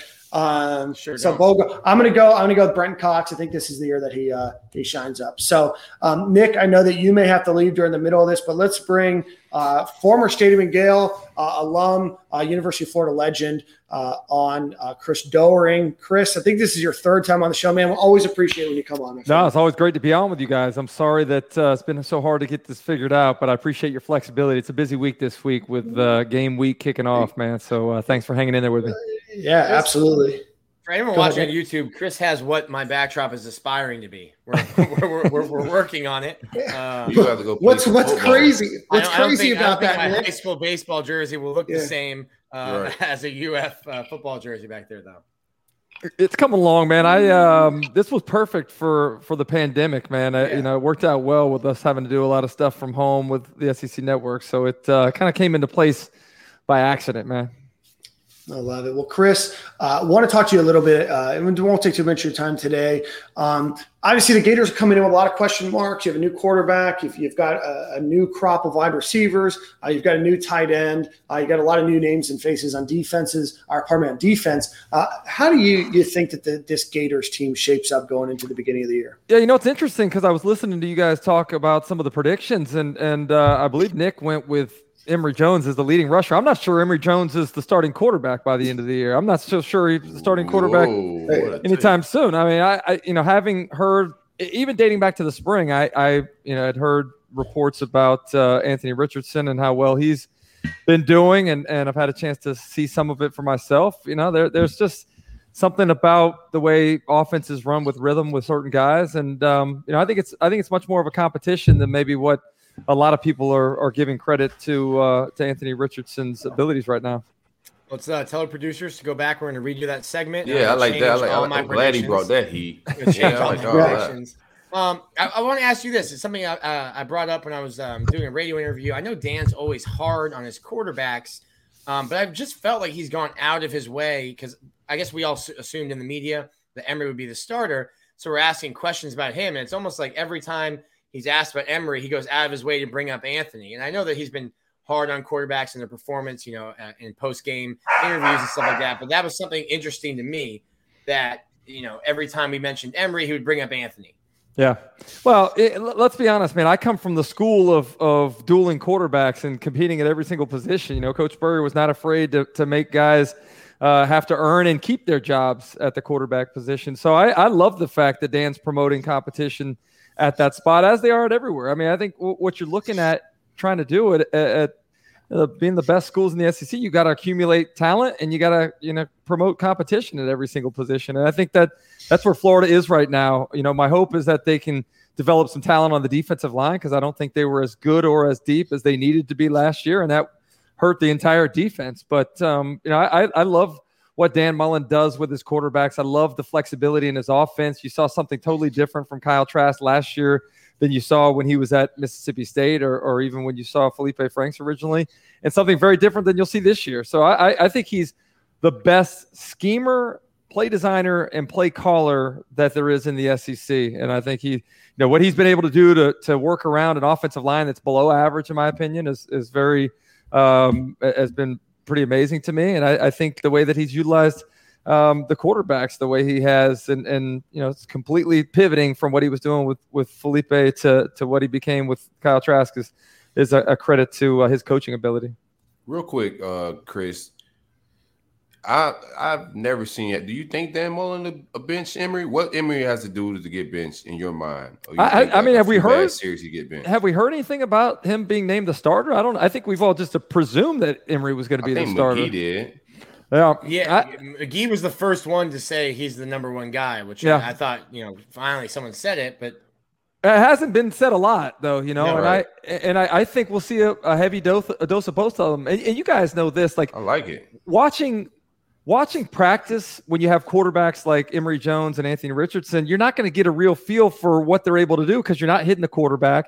They're blowing it dead. So until we see those guys with the bullets flying, and who has the composure in the pocket, who can make the throws that they're asking to, but more importantly, who can create when plays break down. I think that's the thing that I'm looking forward to watching the most is how they utilize the quarterbacks in the called quarterback run game, some of the read option stuff, and then how they are able to make plays when plays aren't made there to be made down the field.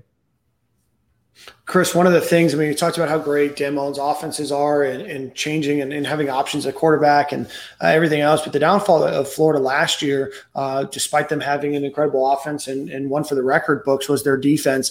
Do you think the Gators make big strides this year? And what do you think that they have to do to really put a good product on the field on defense? I'm going to be a glass half full guy and say they can't be any worse than last year, so it's got to be better, right? I mean, that was miserable and that was a much more experienced and, in my opinion, more developed, talented secondary than what Florida has this year. But when you're asked to cover for an extended period of time, it's impossible to maintain good leverage in those situations. You've got to find a way to get home with 4. You got to find a way to disrupt with your front 4 in the run game, and Florida couldn't do any of that. You go back and look at the Texas A&M game last year on third down. Kellen Mond ate them up because when they brought pressure, they picked it up, and when they weren't able to pick it up, Kellen Mond knew he had to get the ball out of his hands, and he threw it with great accuracy. Like that is perfect example of why Florida was deficient on the defensive side last year. They get the transfer in from Auburn and Newkirk. They get the guy from Penn State. Hopefully that's some depth, but I don't know if those guys are game changers. Javon Dexter's he's got to live up to the hype this year. Nice to have Zachary Carter back, but at the end of the day, this is not a defensive line. I'm sorry. It's not a defensive line that Florida is used to putting out there.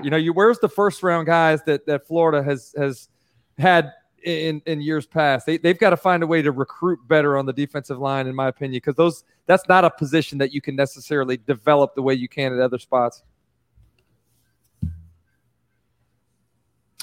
Chris, want to ask you, I guess, some preseason predictions from you. I know you mentioned Anthony Richardson potentially overtaking Emory Jones. What other, what's your prediction for this Gators team, and maybe a record or what do they have to do to be successful this season? Dan, I'm with you, man. I heard your prediction in terms of the win-loss. I think Florida's a 9-win team. There's question marks that could, if answered, could make it another 10-win year. And if not, then Florida could win 7 games. I mean, Florida's got a difficult schedule this year. It's not, fortunately, the out-of-conference schedule is a little bit easier. We don't expect Florida State to be great, but having to play Alabama is certainly not a great draw, and having LSU as your permanent West rival is a little unfortunate right now. So I think Florida catches Alabama at a perfect time, with all the new guys they have on the offense, with a new offensive coordinator, a quarterback that hadn't started yet, to have that be the first SEC game in a hostile environment. I think Florida has a great chance to win that game, in all honesty, and I'm not being a homer there. But I also believe that there are many more question marks that Florida has. It's not going to be popular here amongst your listeners, but I'm picking Georgia to win the SEC this year, and I think Georgia can win the national championship this year. That's how talented I believe they are on defense. Their quarterback situation off of 4 games we watched JT Daniels last year was pretty impressive, but the injuries have certainly mounted at key positions in the secondary, at the pass catcher positions, and on the offensive line now. So there's some question marks to be answered. But I think, again, Florida has overachieved, in my opinion, the last 3 years. I don't think they were as talented as what Georgia was, but I think Dan found a way to beat teams they shouldn't have probably in his first 2 years, and caught Georgia at a good time last year when they were a little banged up, and Florida had a lot of experience on both sides of the ball. They've called us banged up too, Chris. They have. They called us. Hey, believe me, there is nobody that loves beating Georgia more than me. But I go back and look at I thought 2 years ago Florida played tight. I thought Florida coached tight as well. If you remember that game, there was a lot of penalties. We had some substitution, couldn't get guys lined up, couldn't get the calls in. I think they got over the hump last year, and so I hope that makes it a little bit more even going forward, knowing that they can go toe-to-toe with those guys. But at the end of the day, Florida's got to figure out the quarterback situation. Florida's got to figure out how to be better on the defensive side of the ball than we were last year. Do you think Florida has a better chance of beating Alabama or Georgia this year? That's a good question, man. I think Alabama, to be honest with you. Who do you think Kirby Smart is, Chris? Kirby Smart had them in the national championship in the second year. This is Nicholas Saban. Hey, here's the thing, though. I'm the guy that's at the casino and looks across and sees, like, oh, man, it's been 10 straight blacks on the roulette. I'm going over there putting one on the red. Every year we say Alabama loses a ton. How are they going to do well? They continue to compete. I think this is the year they actually take the step back. And I don't know if you guys talk over-unders here, but give me the under 11.5 wins for Alabama. All they have to do is lose one game, and you're cashing that under ticket. Are you kidding me? With all the new pieces they got, man, give me the under there, and give me the under on Clemson as well, because I think they lose to Georgia in week 1, and they have the same situation with a 11.5, 12 win expectation on their total. Should have had you on 2 weeks ago. I was just in Vegas for a bachelor party. Had an opportunity to hit all those unders. I crushed it. I was out there for 4th of July, man, and absolutely, it was an unbelievable trip, and finished on the right side in the casino as well. It crushed me. I did neither of those things. Nick caught a sheet cake to the face by Steve Aoki. We had totally different trips, Chris. Totally different trips. Sorry to hear that, man. Chris, I want to ask you a little bit about SEC realignment, obviously bringing in Texas and Oklahoma. You have this new alliance-ish thing that may or may not be a thing. It's a gentleman's agreement between 3 gentlemen that have no reason. What is an agreement on? Like, I don't even know what they're talking about. It's like this, we'll make it a fancy word, the alliance, and everybody will think it's awesome. Like, I don't have any idea what they're even talking about at this point. So it's like, it's so like theoretical right now that I can't even speak to that. But I'll say this. I'm excited about having Texas and Oklahoma in the SEC. I think it's going to be awesome to go to Austin. I think it's going to be great to go to Norman. 2 great traditions. And it was inevitable, right? I mean, expansion was going to happen. We're going to continue to see things kind of change in the world of college football. We're in the most turbulent time in the history of college football with name, image, and likeness with the immediate transfer eligibility. Now we throw in some big time realignment. Might as well go ahead and happen right now. Let's rip the Band-Aid off and get to where we're ultimately going to be. But I think in the case of Oklahoma and Texas, be careful what you wish for. You know, this ain't the Big 12. You guys know, man, it is a grind in this league week in and week out. And I think, everybody's talking about Oklahoma being a college football playoff team. You drop them in the SEC this year and they lose 3 games, in my opinion. What do you think happens? What do you think happens with the 2030, 2031 Florida Texas series right now? Because obviously at that point that's a conference game. Do you try to move that up? How do you work that with the contracts? Yeah, I mean, I actually think that they're going to be. I think they'll be in the SEC by 2023, and I think there's a pretty good chance they're in by 2022. So, I don't know the legalities of the contract situation. Obviously, things change once they get into the league, but sure. I'm expecting them to be here long before 2025. Chris, what's your opinion on NIL, and do you have any reservations about how everything's playing out right now with it? I have a lot of NIL. Hold on one second, man. Let me put these dogs away. I'm sorry, guys. I want to ask Chris, what would Chris Doering's? Sorry about that. Yeah, I have a lot of reservations about NIL. Like, I would have loved it as a player. I think I would have probably cleaned up pretty well, to be honest with you. But I think at the same time, like, what are the rules? When the NCAA throws their hands up and says, hey, you guys figure it out at the conference level, you guys figure it out, at the school level, we're seeing BYU. I think BYU came up with the greatest plan ever where, they got some private group that's giving every single walk-on paying for their schooling. Like, that to me is like what Alabama used to do back in the day when they were hiding football players on the swimming team and on the tennis team. Like, at what point in time are we going to see where team in the SEC decides to go the same route and people choose to go as a quote unquote walk on to Alabama as opposed to going to say Missouri or Kentucky or somewhere like that? Yeah. What would your first endorsement have been? Well, that would have. Here's the bad thing about it. I don't think you could endorse like bars and clubs because it certainly would. Back in the day, I mean, TJ Morrissey's was my spot. I mean, I had to be a TJ's guy. But yeah, man, it's something party related. Something that would be something would be in the good time zone, man. Hey, Chris, what is your thought on Midtown currently in Gainesville?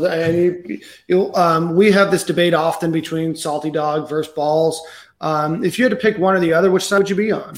Salty Dog, obviously. Oh, damn. I don't know why you did that to yourself. I knew Chris was a Salty Dog. I'm setting myself up for L's. First the Dukes Mayonnaise Bowl, and now Chris Doering, Yeah, I mean, I think Salty Dog is one of those just iconic spots. I'm sad that the porpoise isn't there anymore. I do like, I like social, but here's the thing, man. I got told not too long ago, I tried to go into Fats, and they told me I was too old. They told me it was a student place, so I'm still not quite over that yet, man. Oh, man. They don't even know who you are. I was about to say, if they told you they was too old, they too young, they don't know who Chris Doering is. That's right. Get them out the city. I had to tell them my daughter was in there in order to get the entrance. So using her to get in bars these days. That's hilarious. I seen on Twitter you had your ultimate SEC offense. Do you think Matt Corral's the best quarterback in the SEC? I think he's one of the best in the country, man. I think he's the best in the SEC right now. I think he's in a perfect offense, having a chance to come back and after having a season under his belt, made some mistakes through that 6 interception game against Arkansas. I think he'll learn from that. But I love what Lane Kiffin and Jeff Lebby do there in Oxford. And I think he's going to have a chance to have a Heisman type year this year. And I think their defense is going to be a lot better, much like Florida's situation. They can't be any worse than they were last year.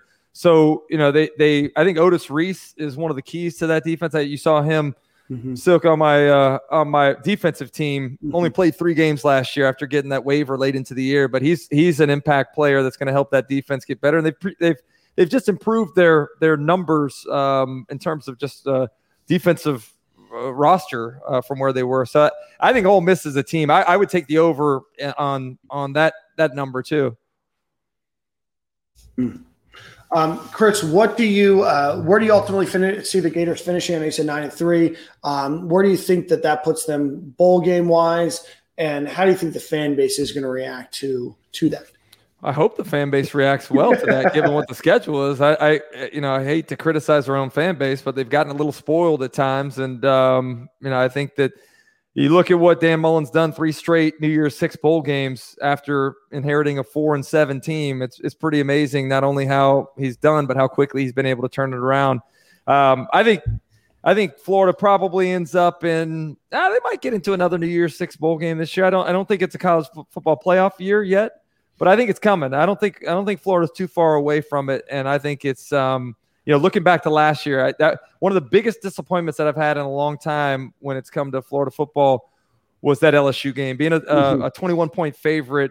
And I always thought that Dan Mullen's coach teams have never played down to the level of competition. I thought that was the first time I had seen that, the first time I had seen the team kind of take another opponent for granted.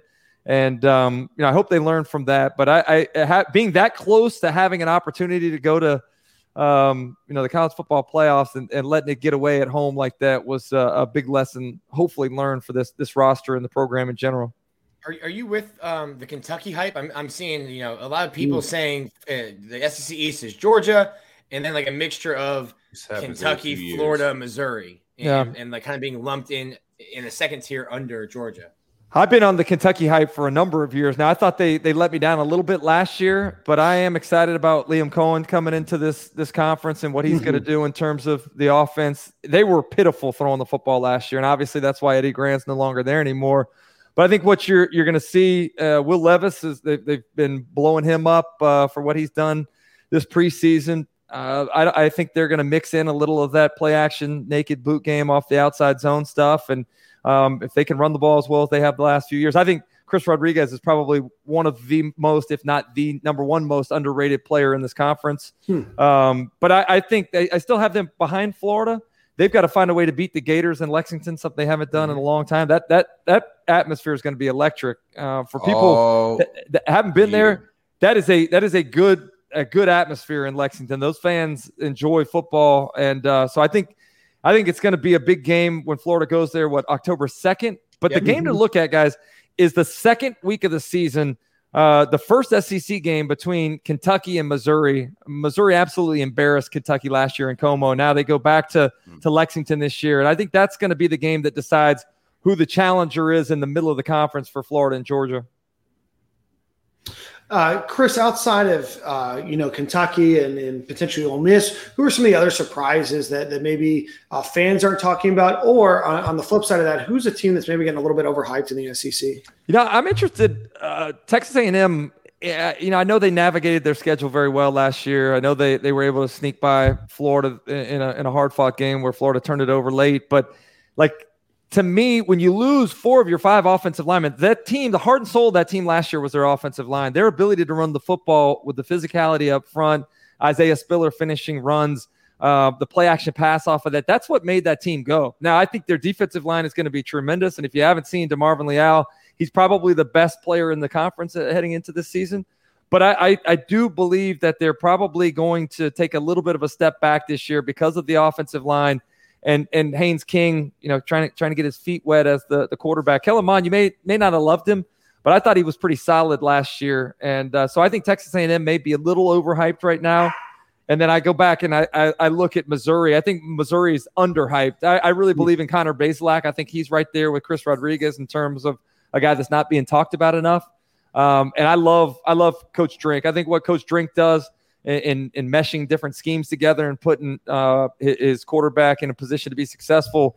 It's one of the more impressive coaching jobs in the conference this year. The thing that I do have concerns about are who the pass catchers there. Can those guys be a little more consistent catching the ball than what they were last year? And I hate the fact that Florida goes there in November. It's not going to be warm. That's going to be a tough game. If you've overlooked that one on the schedule, that's your fault. As traveling media, I also hate that game is. Yeah. It's a cold and dreary game. Well, Chris, man, we appreciate you coming on as always, man. I appreciate what you do for Gator Nation. Remind everybody where they can follow you on ESPN and the SEC Network. And getting cranked up this week.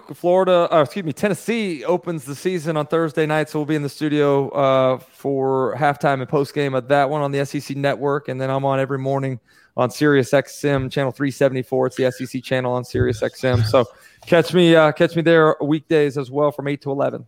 Chris, I have one final question. It's about Tennessee. I know that they named Joe Milton quarterback. today. It seems some question marks about who's going to call play. It seems like there's a lot of just more confusion at Tennessee. Do you think Tennessee, obviously they will at some point in life, in the next 5-6 years ever return back to the Tennessee of old, or do you kind of feel like this is who Tennessee is now? It's funny. We had this discussion this morning on our radio show, and it started because of our talk about Nebraska. Like, Nebraska is a complete embarrassment. They'll never get back to what they once were, because they changed who they are. If they wanted to have success, I would tell them to go back and let's run that triple option stuff you used to run, because what do they got? They got big guys up front, right? You can recruit the home state there with some of those big players on the offensive line. Skill players don't want to show up in November and December and play in Nebraska. That's not a thing anymore. So I don't think Nebraska ever gets back to where they were. I do think Tennessee has a better chance to do so. I think Miami's another one of those teams that could potentially get back there, but they've been hurt a little bit by teams like Alabama coming in and raiding the South Florida talent. But at the end of the day, I think Tennessee is probably better suited than Nebraska is to at least make a run at it. I don't know if they're ever going to be the consistent team that was kind of our nemesis in the early to mid 90s that normally determined not only who was going to win the East, but who was going to win the SEC as a whole. But I do think that they have enough ability to recruit talent there. They have facilities. They got a great fan base. There's no reason why they can't, have a shot every couple of years to get back to Atlanta. Awesome. Well, Chris, man, again, we always appreciate you coming on the show. Best of luck this season. Always look forward to hearing you call a game, and you do a great job. And thanks again so much for your time. Appreciate you guys. Thanks for having me back. Have a good one, man. Bye-bye. Thanks a lot, Chris. Chris Doering, one of our favorite guests on this show. So super excited. Nick, do you have to go, or do you have a second to stick around for some buy or sell? Buy or sell. Let's do it. All right, buy or sell. The Gators score 42 points against FAU. Man. This is putting you. Nick sold. So yeah, Nick. I Nick sold. I said high 30s. Decisions were made. Yeah, decisions were made. I think Dan has a list of 30 buy or sells, and he waits to see what I say, and then he just picks and chooses which one's capping. I just like to keep you on your toes, Nick. I myself and Silk bought that. We didn't think that one all the way through before we started doing game predictions. In this game, does the defense get 3 or more takeaways? Buying it. I'm going to buy it as well. How do you guys think they come? 3 interceptions, a couple fumble recoveries? I'm going to go 2 fumbles and a pick. 2 fumbles and a pick. Give me 2 fumbles and 2 picks. I like 3 picks. Oh, man. And 2 fumbles. Dan is extending Todd Grantham before week 2. No, and this has nothing to do with Todd Grantham. I just don't think N'Kosi Perry's very good. And I don't think that Willie Taggart Jr. is any good either. So I think that he's going to have to throw. I think they're going to be down a lot. I think they're going to throw the ball, and it's going to be a field day out there. I think that FAU is a miserable program. Sorry, Silk, about the 5-6-1, but I think they're a miserable program and have a miserable offense. So they averaged, I think, 18 points last year playing in the crappy Conference USA or whatever they play in. So stadium's nice. Yeah. It's nice little party stadium. The talent's nice too, right? Good visuals. Beautiful visuals. Got a nice Brazilian community down there. All right, boys. This is going to be one to get the timeline all riled up. 20 snaps for Anthony Richardson. Well, real quick. Are we going to talk about Doran's take, or are we just going to end the show? Chris just came. Oh, yeah, here we go. Yeah. Chris just dropped a bomb on us. Right. He sure did. Out of nowhere, right? Bro, he's just killing my takes. Yeah. Not only did he say your take was bad, Nick, he was willing to say that he doesn't even think that Aaron Jones lasts a couple games as starter. Bro, I'm down bad. I'm not buying that, though. Are you buying it? I think Emery, from what I've been hearing, he's solidified the guy in practice. I don't know what type of games he's been playing, but I do think Chris is on to something about the vagueness. Nick has mentioned that on the show before. He's not coming right out and saying it. He keeps bringing AR up. So there's some smoke out there, I think, but I'm just not buying. Dan has the balls, the bench, an older guy. I was going to sell it. Now I'm buying it. 20 plus snaps for AR. I'm going to sell, and I'll tell you why, and I think that it has to do with reps. I think it has to do with being able to get comfortable. That Alabama game is just around the corner. So I think that you see Emory Jones. Now, I reserve the right to amend that take if the Gators win. 70-10, then sure, I think that Anthony Richardson's going to play substantially more. Absolutely not. You just pick both. Yeah, well, that's what I do, but I do it smartly, and I do it with fervor and intention rather than not thinking about what I'm saying. So no, but I think that Emory Jones gets the line. He gets 85% of the snaps there. So I'm going to sell that one for Ben for the record book. All right, guys, what game do you think the Gators have a better chance of winning, Alabama or Georgia?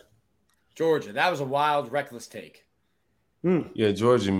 I don't know. That was a wild. I mean, take. I get Bryce Young playing his first he's not playing a real team week 1, so his first real game, first road SEC game.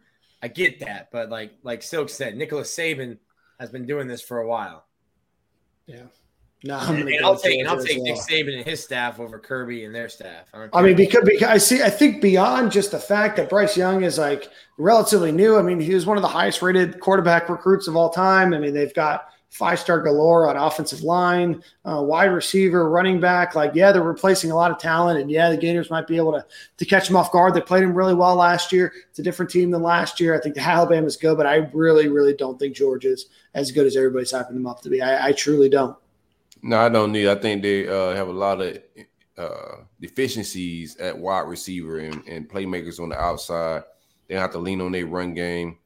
I just don't see. I gotta see a consistent offense, man. They keep talking about these last 4 games that JT did last year, like he was playing. I haven't seen him in the heat of fire. I haven't seen him their schedule is so front loaded. So they played the easiest part of their schedule at the end of the year. It's like every year when Tennessee wins their last 3 games against Vanderbilt and Kentucky, and they win. Then they win the Dukes Mayo Bowl, and it's like, hey, Tennessee back, and then they play Alabama. And you're like, nope, never mind, they're not back. Lose to Alabama, lose to Florida. All right, this is the last question, and it is from one of our Patreons. So I want to give him a shout out. Our friend Whisk Gator. 71. He used to ask a lot of questions on Patreon as well. He said in the Spurrier area, it was highly unlikely that we lost to a team twice in the same season. I know it's been said that we have a good chance against Alabama in the regular season. Is it more likely that we win the first game and lose the second, or lose the first game and win the second? I wasn't prepared for this. No, I'll read it again. I think I know. I got it. Yeah. I took advanced classes, Dan.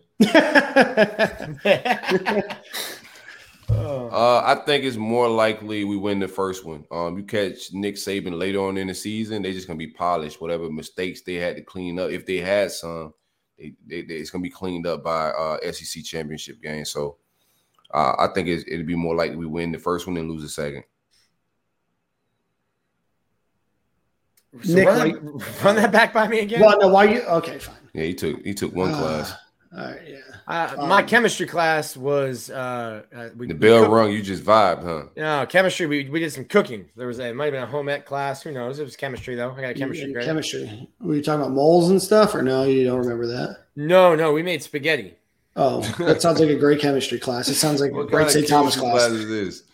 They take care of our athletes at St. Thomas. It's like one of those programs, like you told me. Let's imagine. Allegedly, they take care of our It's just funny that Nick just throws out. It reminds everybody that he's an athlete. Nick told me that some high school program had a PE magnet, and they had my brother in tears. It's a PE magnet school. I took PE online. I think we talked about this on the show. That makes sense. Nick, so let's talk about this. I'll be in Gainesville. We'll stay with you on the Tennessee game. The internet has asked for a 40-yard dash between me and you, and I'm willing to do it. That's fine. I got to stretch these hammies out. Not trying to. All right, perfect. You've got trying to blow a hammy for. What y'all running? Y'all put on tracksuits and shit. No, running loafers. Running loafers. running in Sperry's. By the way, I got my first pair of On Cloud shoes. Fantastic. Highly recommend them. Okay. All right. Well, so they don't sponsor this podcast, so I won't remind everybody. All right. So Nick, these Ultra Boosts. Question from Whiskater71, big fan of the show and on Patreon. So in the Spurrier era, it was unlikely that we lost to a team twice in the same season. I know it's been said that we have a good chance against Alabama in the regular season. Is it more likely that we win the first game and lose the second, or lose the first and win the second? Lose to Bama, beat Georgia. That is not what the question is. Yeah, that boy ain't changed classes. I'm telling you. Nick, I'll now sit right there, Nick. That bell not for you, Nick. One teacher all day. Buddy. I know it's been said that we have a good chance against Alabama in the regular season. The question is about Florida playing Alabama in Game 3 and then potentially playing them again in the SEC. We talked about this pre-show. Is it more likely the Gators win the first game and lose the second, or lose the first and win the second? It's not likely they beat Alabama in either game. Well, that's not what the question is. You had an A or a B. Sure, Nick just do what he wants to do. Lose one, win the second, but they're not beating Alabama. So I think it's more likely that they win the first game and lose the second, because I think the only way they get to the second is by winning the first. That's the thing that you wanted, Nick. Dan Mullen's 0-10 versus Nick Saban. He's had plenty of opportunities. Nick's 0-10 against reading comprehension. I'm ready to lie. We changing that this year. I'm gonna lie, that was rough. We changed that. I like where we're standing there. Shout out to my man at Hilton on campus hotel over there. He pulled up on me and was giving a lot of Stadium Miguel love. He wasn't a big three listener like that. He worked at the Hilton, came over and kicked it while we was doing the Abate situation and Black. I can't even remember his name, but he said the next time we do call-ins, because he don't have social media, he said, bro, how y'all do that call-in thing? I don't have Twitter. I was like, I'll give you a text. Give me a number, bro. I'll text you next time we do calls, man. But, yeah, he said, man, the city that's not on Twitter and the socials, they rocking with us, man. Heck yeah. They'll love it. Well, tell him, give him my phone number. I've got tell him I'm a Hilton Diamond member. Then I'm ready to stay there when I'm in town. If I can move off of staying at Nick's place and just get the Uber to and from balls and not have to worry about taking him to Salty Dog, I'm here for it. Yeah, I can see that. I love it, man. Well, Silk, give us a Manscaped ad read, and then let's take us out. Nick, get ready for the song. I got it. Shout out to the great folks at Manscaped.com. The summer's winding down, fall's on the horizon. Well, Florida don't really respect the fall. I think we just got 2 summers, kind of, especially in South Florida. So you still need that ball deodorant, regardless of the months, man. Still hot. It's blazing. I was out this weekend in Gainesville just getting ready. It felt like football season, but it also felt like my balls were sweating because I left my ball deodorant home, man. I was perspiring. How you said that? Perspiring. There you go. My peas be getting me. Use coupon code SG at checkout. What? Oh. I don't know if that's a Paul. What kind of? Use coupon code SG at checkout for 20% off and free shipping. And I lost the charger to my trimmer, Lawnmower 4.0. It's in my room somewhere. I took it on vacation. When I went out of town, I packed it in my suitcase, and I can't find it. And then ran my last battery out mid-shower, so I'm like half done. It's got a high top fade. Nick, you're on mute if you're trying to talk. Don't forget the pumpkin spice ball deal coming out just in time for fall. That is hilarious. Oh man. Promo code SG at checkout, manscaped.com. It's a box fade. Booster fade. I got a booster fade right now. Oh my gosh. I don't think Manscaped's paying us enough for the amount that goes into your Manscaped ad read. I think they need to hire. Yeah. If Silk was still in college and an athlete, that would be the perfect NIL sponsorship. What do you guys think about that Kool-Aid, the kid at Bama? Bro, that's dope. They literally changed Twitter handles with him. Right. That's nuts. I don't know if that's still a thing, but they did at least for the day, like the day they announced it. Wait, what? I maybe I missed this. Oh, I think his nickname is like Kool-Aid. Kool-Aid McKinstry, yeah. You got a Kool-Aid smile. Mm-hmm. That's great branding, man. You got to nickname your kids right. That is a wild, yeah. Silk would have been like, he hate me in the XFL. He would have changed his last name to Manscaped, so he'd have it on his back for the NIL money. No, I'm not getting mayonnaise tats, or I'm not doing that on my back either, Nick. None of that. None of that's happening. What would be your NIL play right now, Nick? If you had to pick a brand, like what you picking? Whew. I mean, at the talent level that I was at as a Division III, no, I'm talking about player, you now. No, we're just talking about yeah. Oh, now? Keep the same rules in place. You know, you can't be alcohol or liquor. It'd probably be Starbucks. Tobacco. I'd be on that. My lifestyle right now, especially with this season, it'd be something. Oh yeah, pumpkin spice latte season for Nick. I can see that. It's big pumpkin spice vibes. I can see that. Dan? Obviously Dukes Mayo. I mean, I feel like it's got to be for right now. No, but I'm going to go with my friends over at Duvin Design, making some high fashion Hawaiian. Love their products, great products. I actually sent them the tweet to let them know that I was being attacked for their clothing. Again, this is not a shirt that I created. Just let them know. They follow me on Instagram. No response though. So maybe it's not reciprocated, or maybe they couldn't come to my defense. You know? Yeah, they don't get the joke at all. No, they just want your money. And to be honest, that shirt is it's better in person than in the picture. I'll tell you that much. That's a dope shirt, Miami man. Vice, yeah. Big Miami shirt. This is basically the Miami Heat uniform when they do that that Art Deco uniform incarnate. You know, I look like the shirt you started the bender in. Speaking of benders, boys, tomorrow I head up to Tennessee. Heading up to my first music festival. I'm going up to Bonnaroo. Wow. There is a tropical depression, which let's just get this first. Thoughts and prayers to Louisiana, New Orleans, those that are in Mississippi and the Panhandle, and those that have been in the path of Hurricane Ida.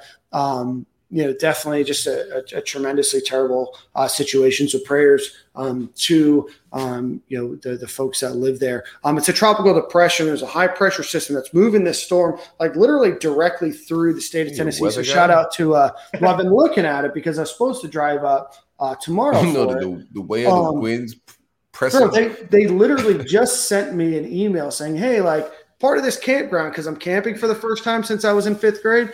They're like, part of this is going to be uninhabitable. So if you want to refund your ticket. So here I am, like already a little like questioning, should I be going or not? But, I'm going to make it up there. Going to make it up to Tennessee. I come back on Labor Day, in time to record this show. Don't worry. I'll watch the Gator game before then. But then I fly back up to Nashville, Tennessee. So Nashville Gators holler at me, and I'll be back at the Ryman Auditorium on Saturday night. But we got Bender vibes Thursday night, all day Friday, all day Saturday, Nice little setup. Yeah, nice little setup. Gotta find Dan an AA meeting when he gets back into town. So the Music City Gator Club, holler at me if you guys got anything going on for the Florida USF game. Of course, the one time that the Gators play in Tampa, that's not a bowl game, is of course the weekend that I already had plans. But I'm the show goes on. Tampa. I know I'm reading the Rona streets. Mm-hmm. Reading the road. So I think I'm pulling up. I haven't vaxxed that ass up, so I don't know if I want to pull up out there yet without my vax. I don't know where I'm going at it with that. So, but I do want to catch a game in Tampa, man. My man Ryan hit me up, said they're gonna be out there vibing, so I might try to pull up. My NIL. You should be careful about Ryan. He never know what you might take and end up in a situation you didn't know what you end into. Yeah, he wears shirts like you, bro. I know how you get down. y'all shop together. If we're getting it now, I'm gonna go Beijing, bro. You know what I'm saying? Gotta black that thing up, get the beard right. Go Beijing. And I might get the hair, or I might get a hair implant. Oh, I need to Miami, if he could do like a hairline, if I can get the Tory Lanez or the LeBron surgery, I get something like that. I'm just looking for a non-balding in my early 30s vibe, I could probably get the Just for Men touch of Greg. I could probably get that sponsorship. If I ain't care about my hairline being pushed back like you did, like we got the same hairline. I just live righteous. I was just like, I'm just gonna shave it off, bro. It looks so crazy. Last Tuesday is Dukes Mayonnaise Bowl, and today it's somebody that I consider a good friend. So just goes, Dan, I'm bald because my hair looked like yours. Oh my God. Hey man, it's all I love, man. You still my guy. I'm gonna go cry. I told you the shirt was fly though. I was on complimented the shirt. God, those two don't even out. Those two don't even out. I know. Oh my God, Dan is getting bodied. Yeah. Hey, this has been a good show, man. He burns the entire city down, but he plants one crop of corn. Be like, hey, you can still eat. You know what I mean? But you my boy. You slander. Like I do that to all my friends. I say a good joke, like, but you my boy though. You know. Yeah, that's all that matters. You know. That's all that matters. This hairline doesn't matter if I can call Silk my boy. And it's like, yeah, you're my boy too, Silk. Oh my gosh. You're wild. All right, well, I got song of the week. This is a crazy show. You guys are nuts. I got song of the week. It's only right. Game week. We're going Tom Petty. Won't back down. Let's go. Song to lead us into the first game this season. If you ain't been in the Ben Hill fourth quarter and they playing Tom Petty, you ain't lived life yet, brother. That's for sure. Hey, Silk, before we leave, I've got a long car ride ahead of me over the next couple of days. Should I listen to the new Kanye album or not? Man, big Kanye fan. I'm gonna tell you, don't waste your time, man. Bro, I got bamboozled into a gospel album or something, man. My take on music is easy. Is it a banger? Yes or no? If it is, I'm listening to it. I felt like I was in church. I felt like I was back at St. Gregory Catholic Church in Plantation, Florida. Turned it off. I listened to it all the way through. I think the production is amazing. I like the production and the beats and a lot of things he's doing, but it's just too preachy, too gospel-y. Like he sounds like a gospel rapper. I'm not nothing against that lane, but I don't really listen to it. No. All right, boys. Same corner, same time next week. Absolutely. If you can make it, my God, what a rough podcast. What a rough day. I know. Tough. All right, boys. See you guys next week.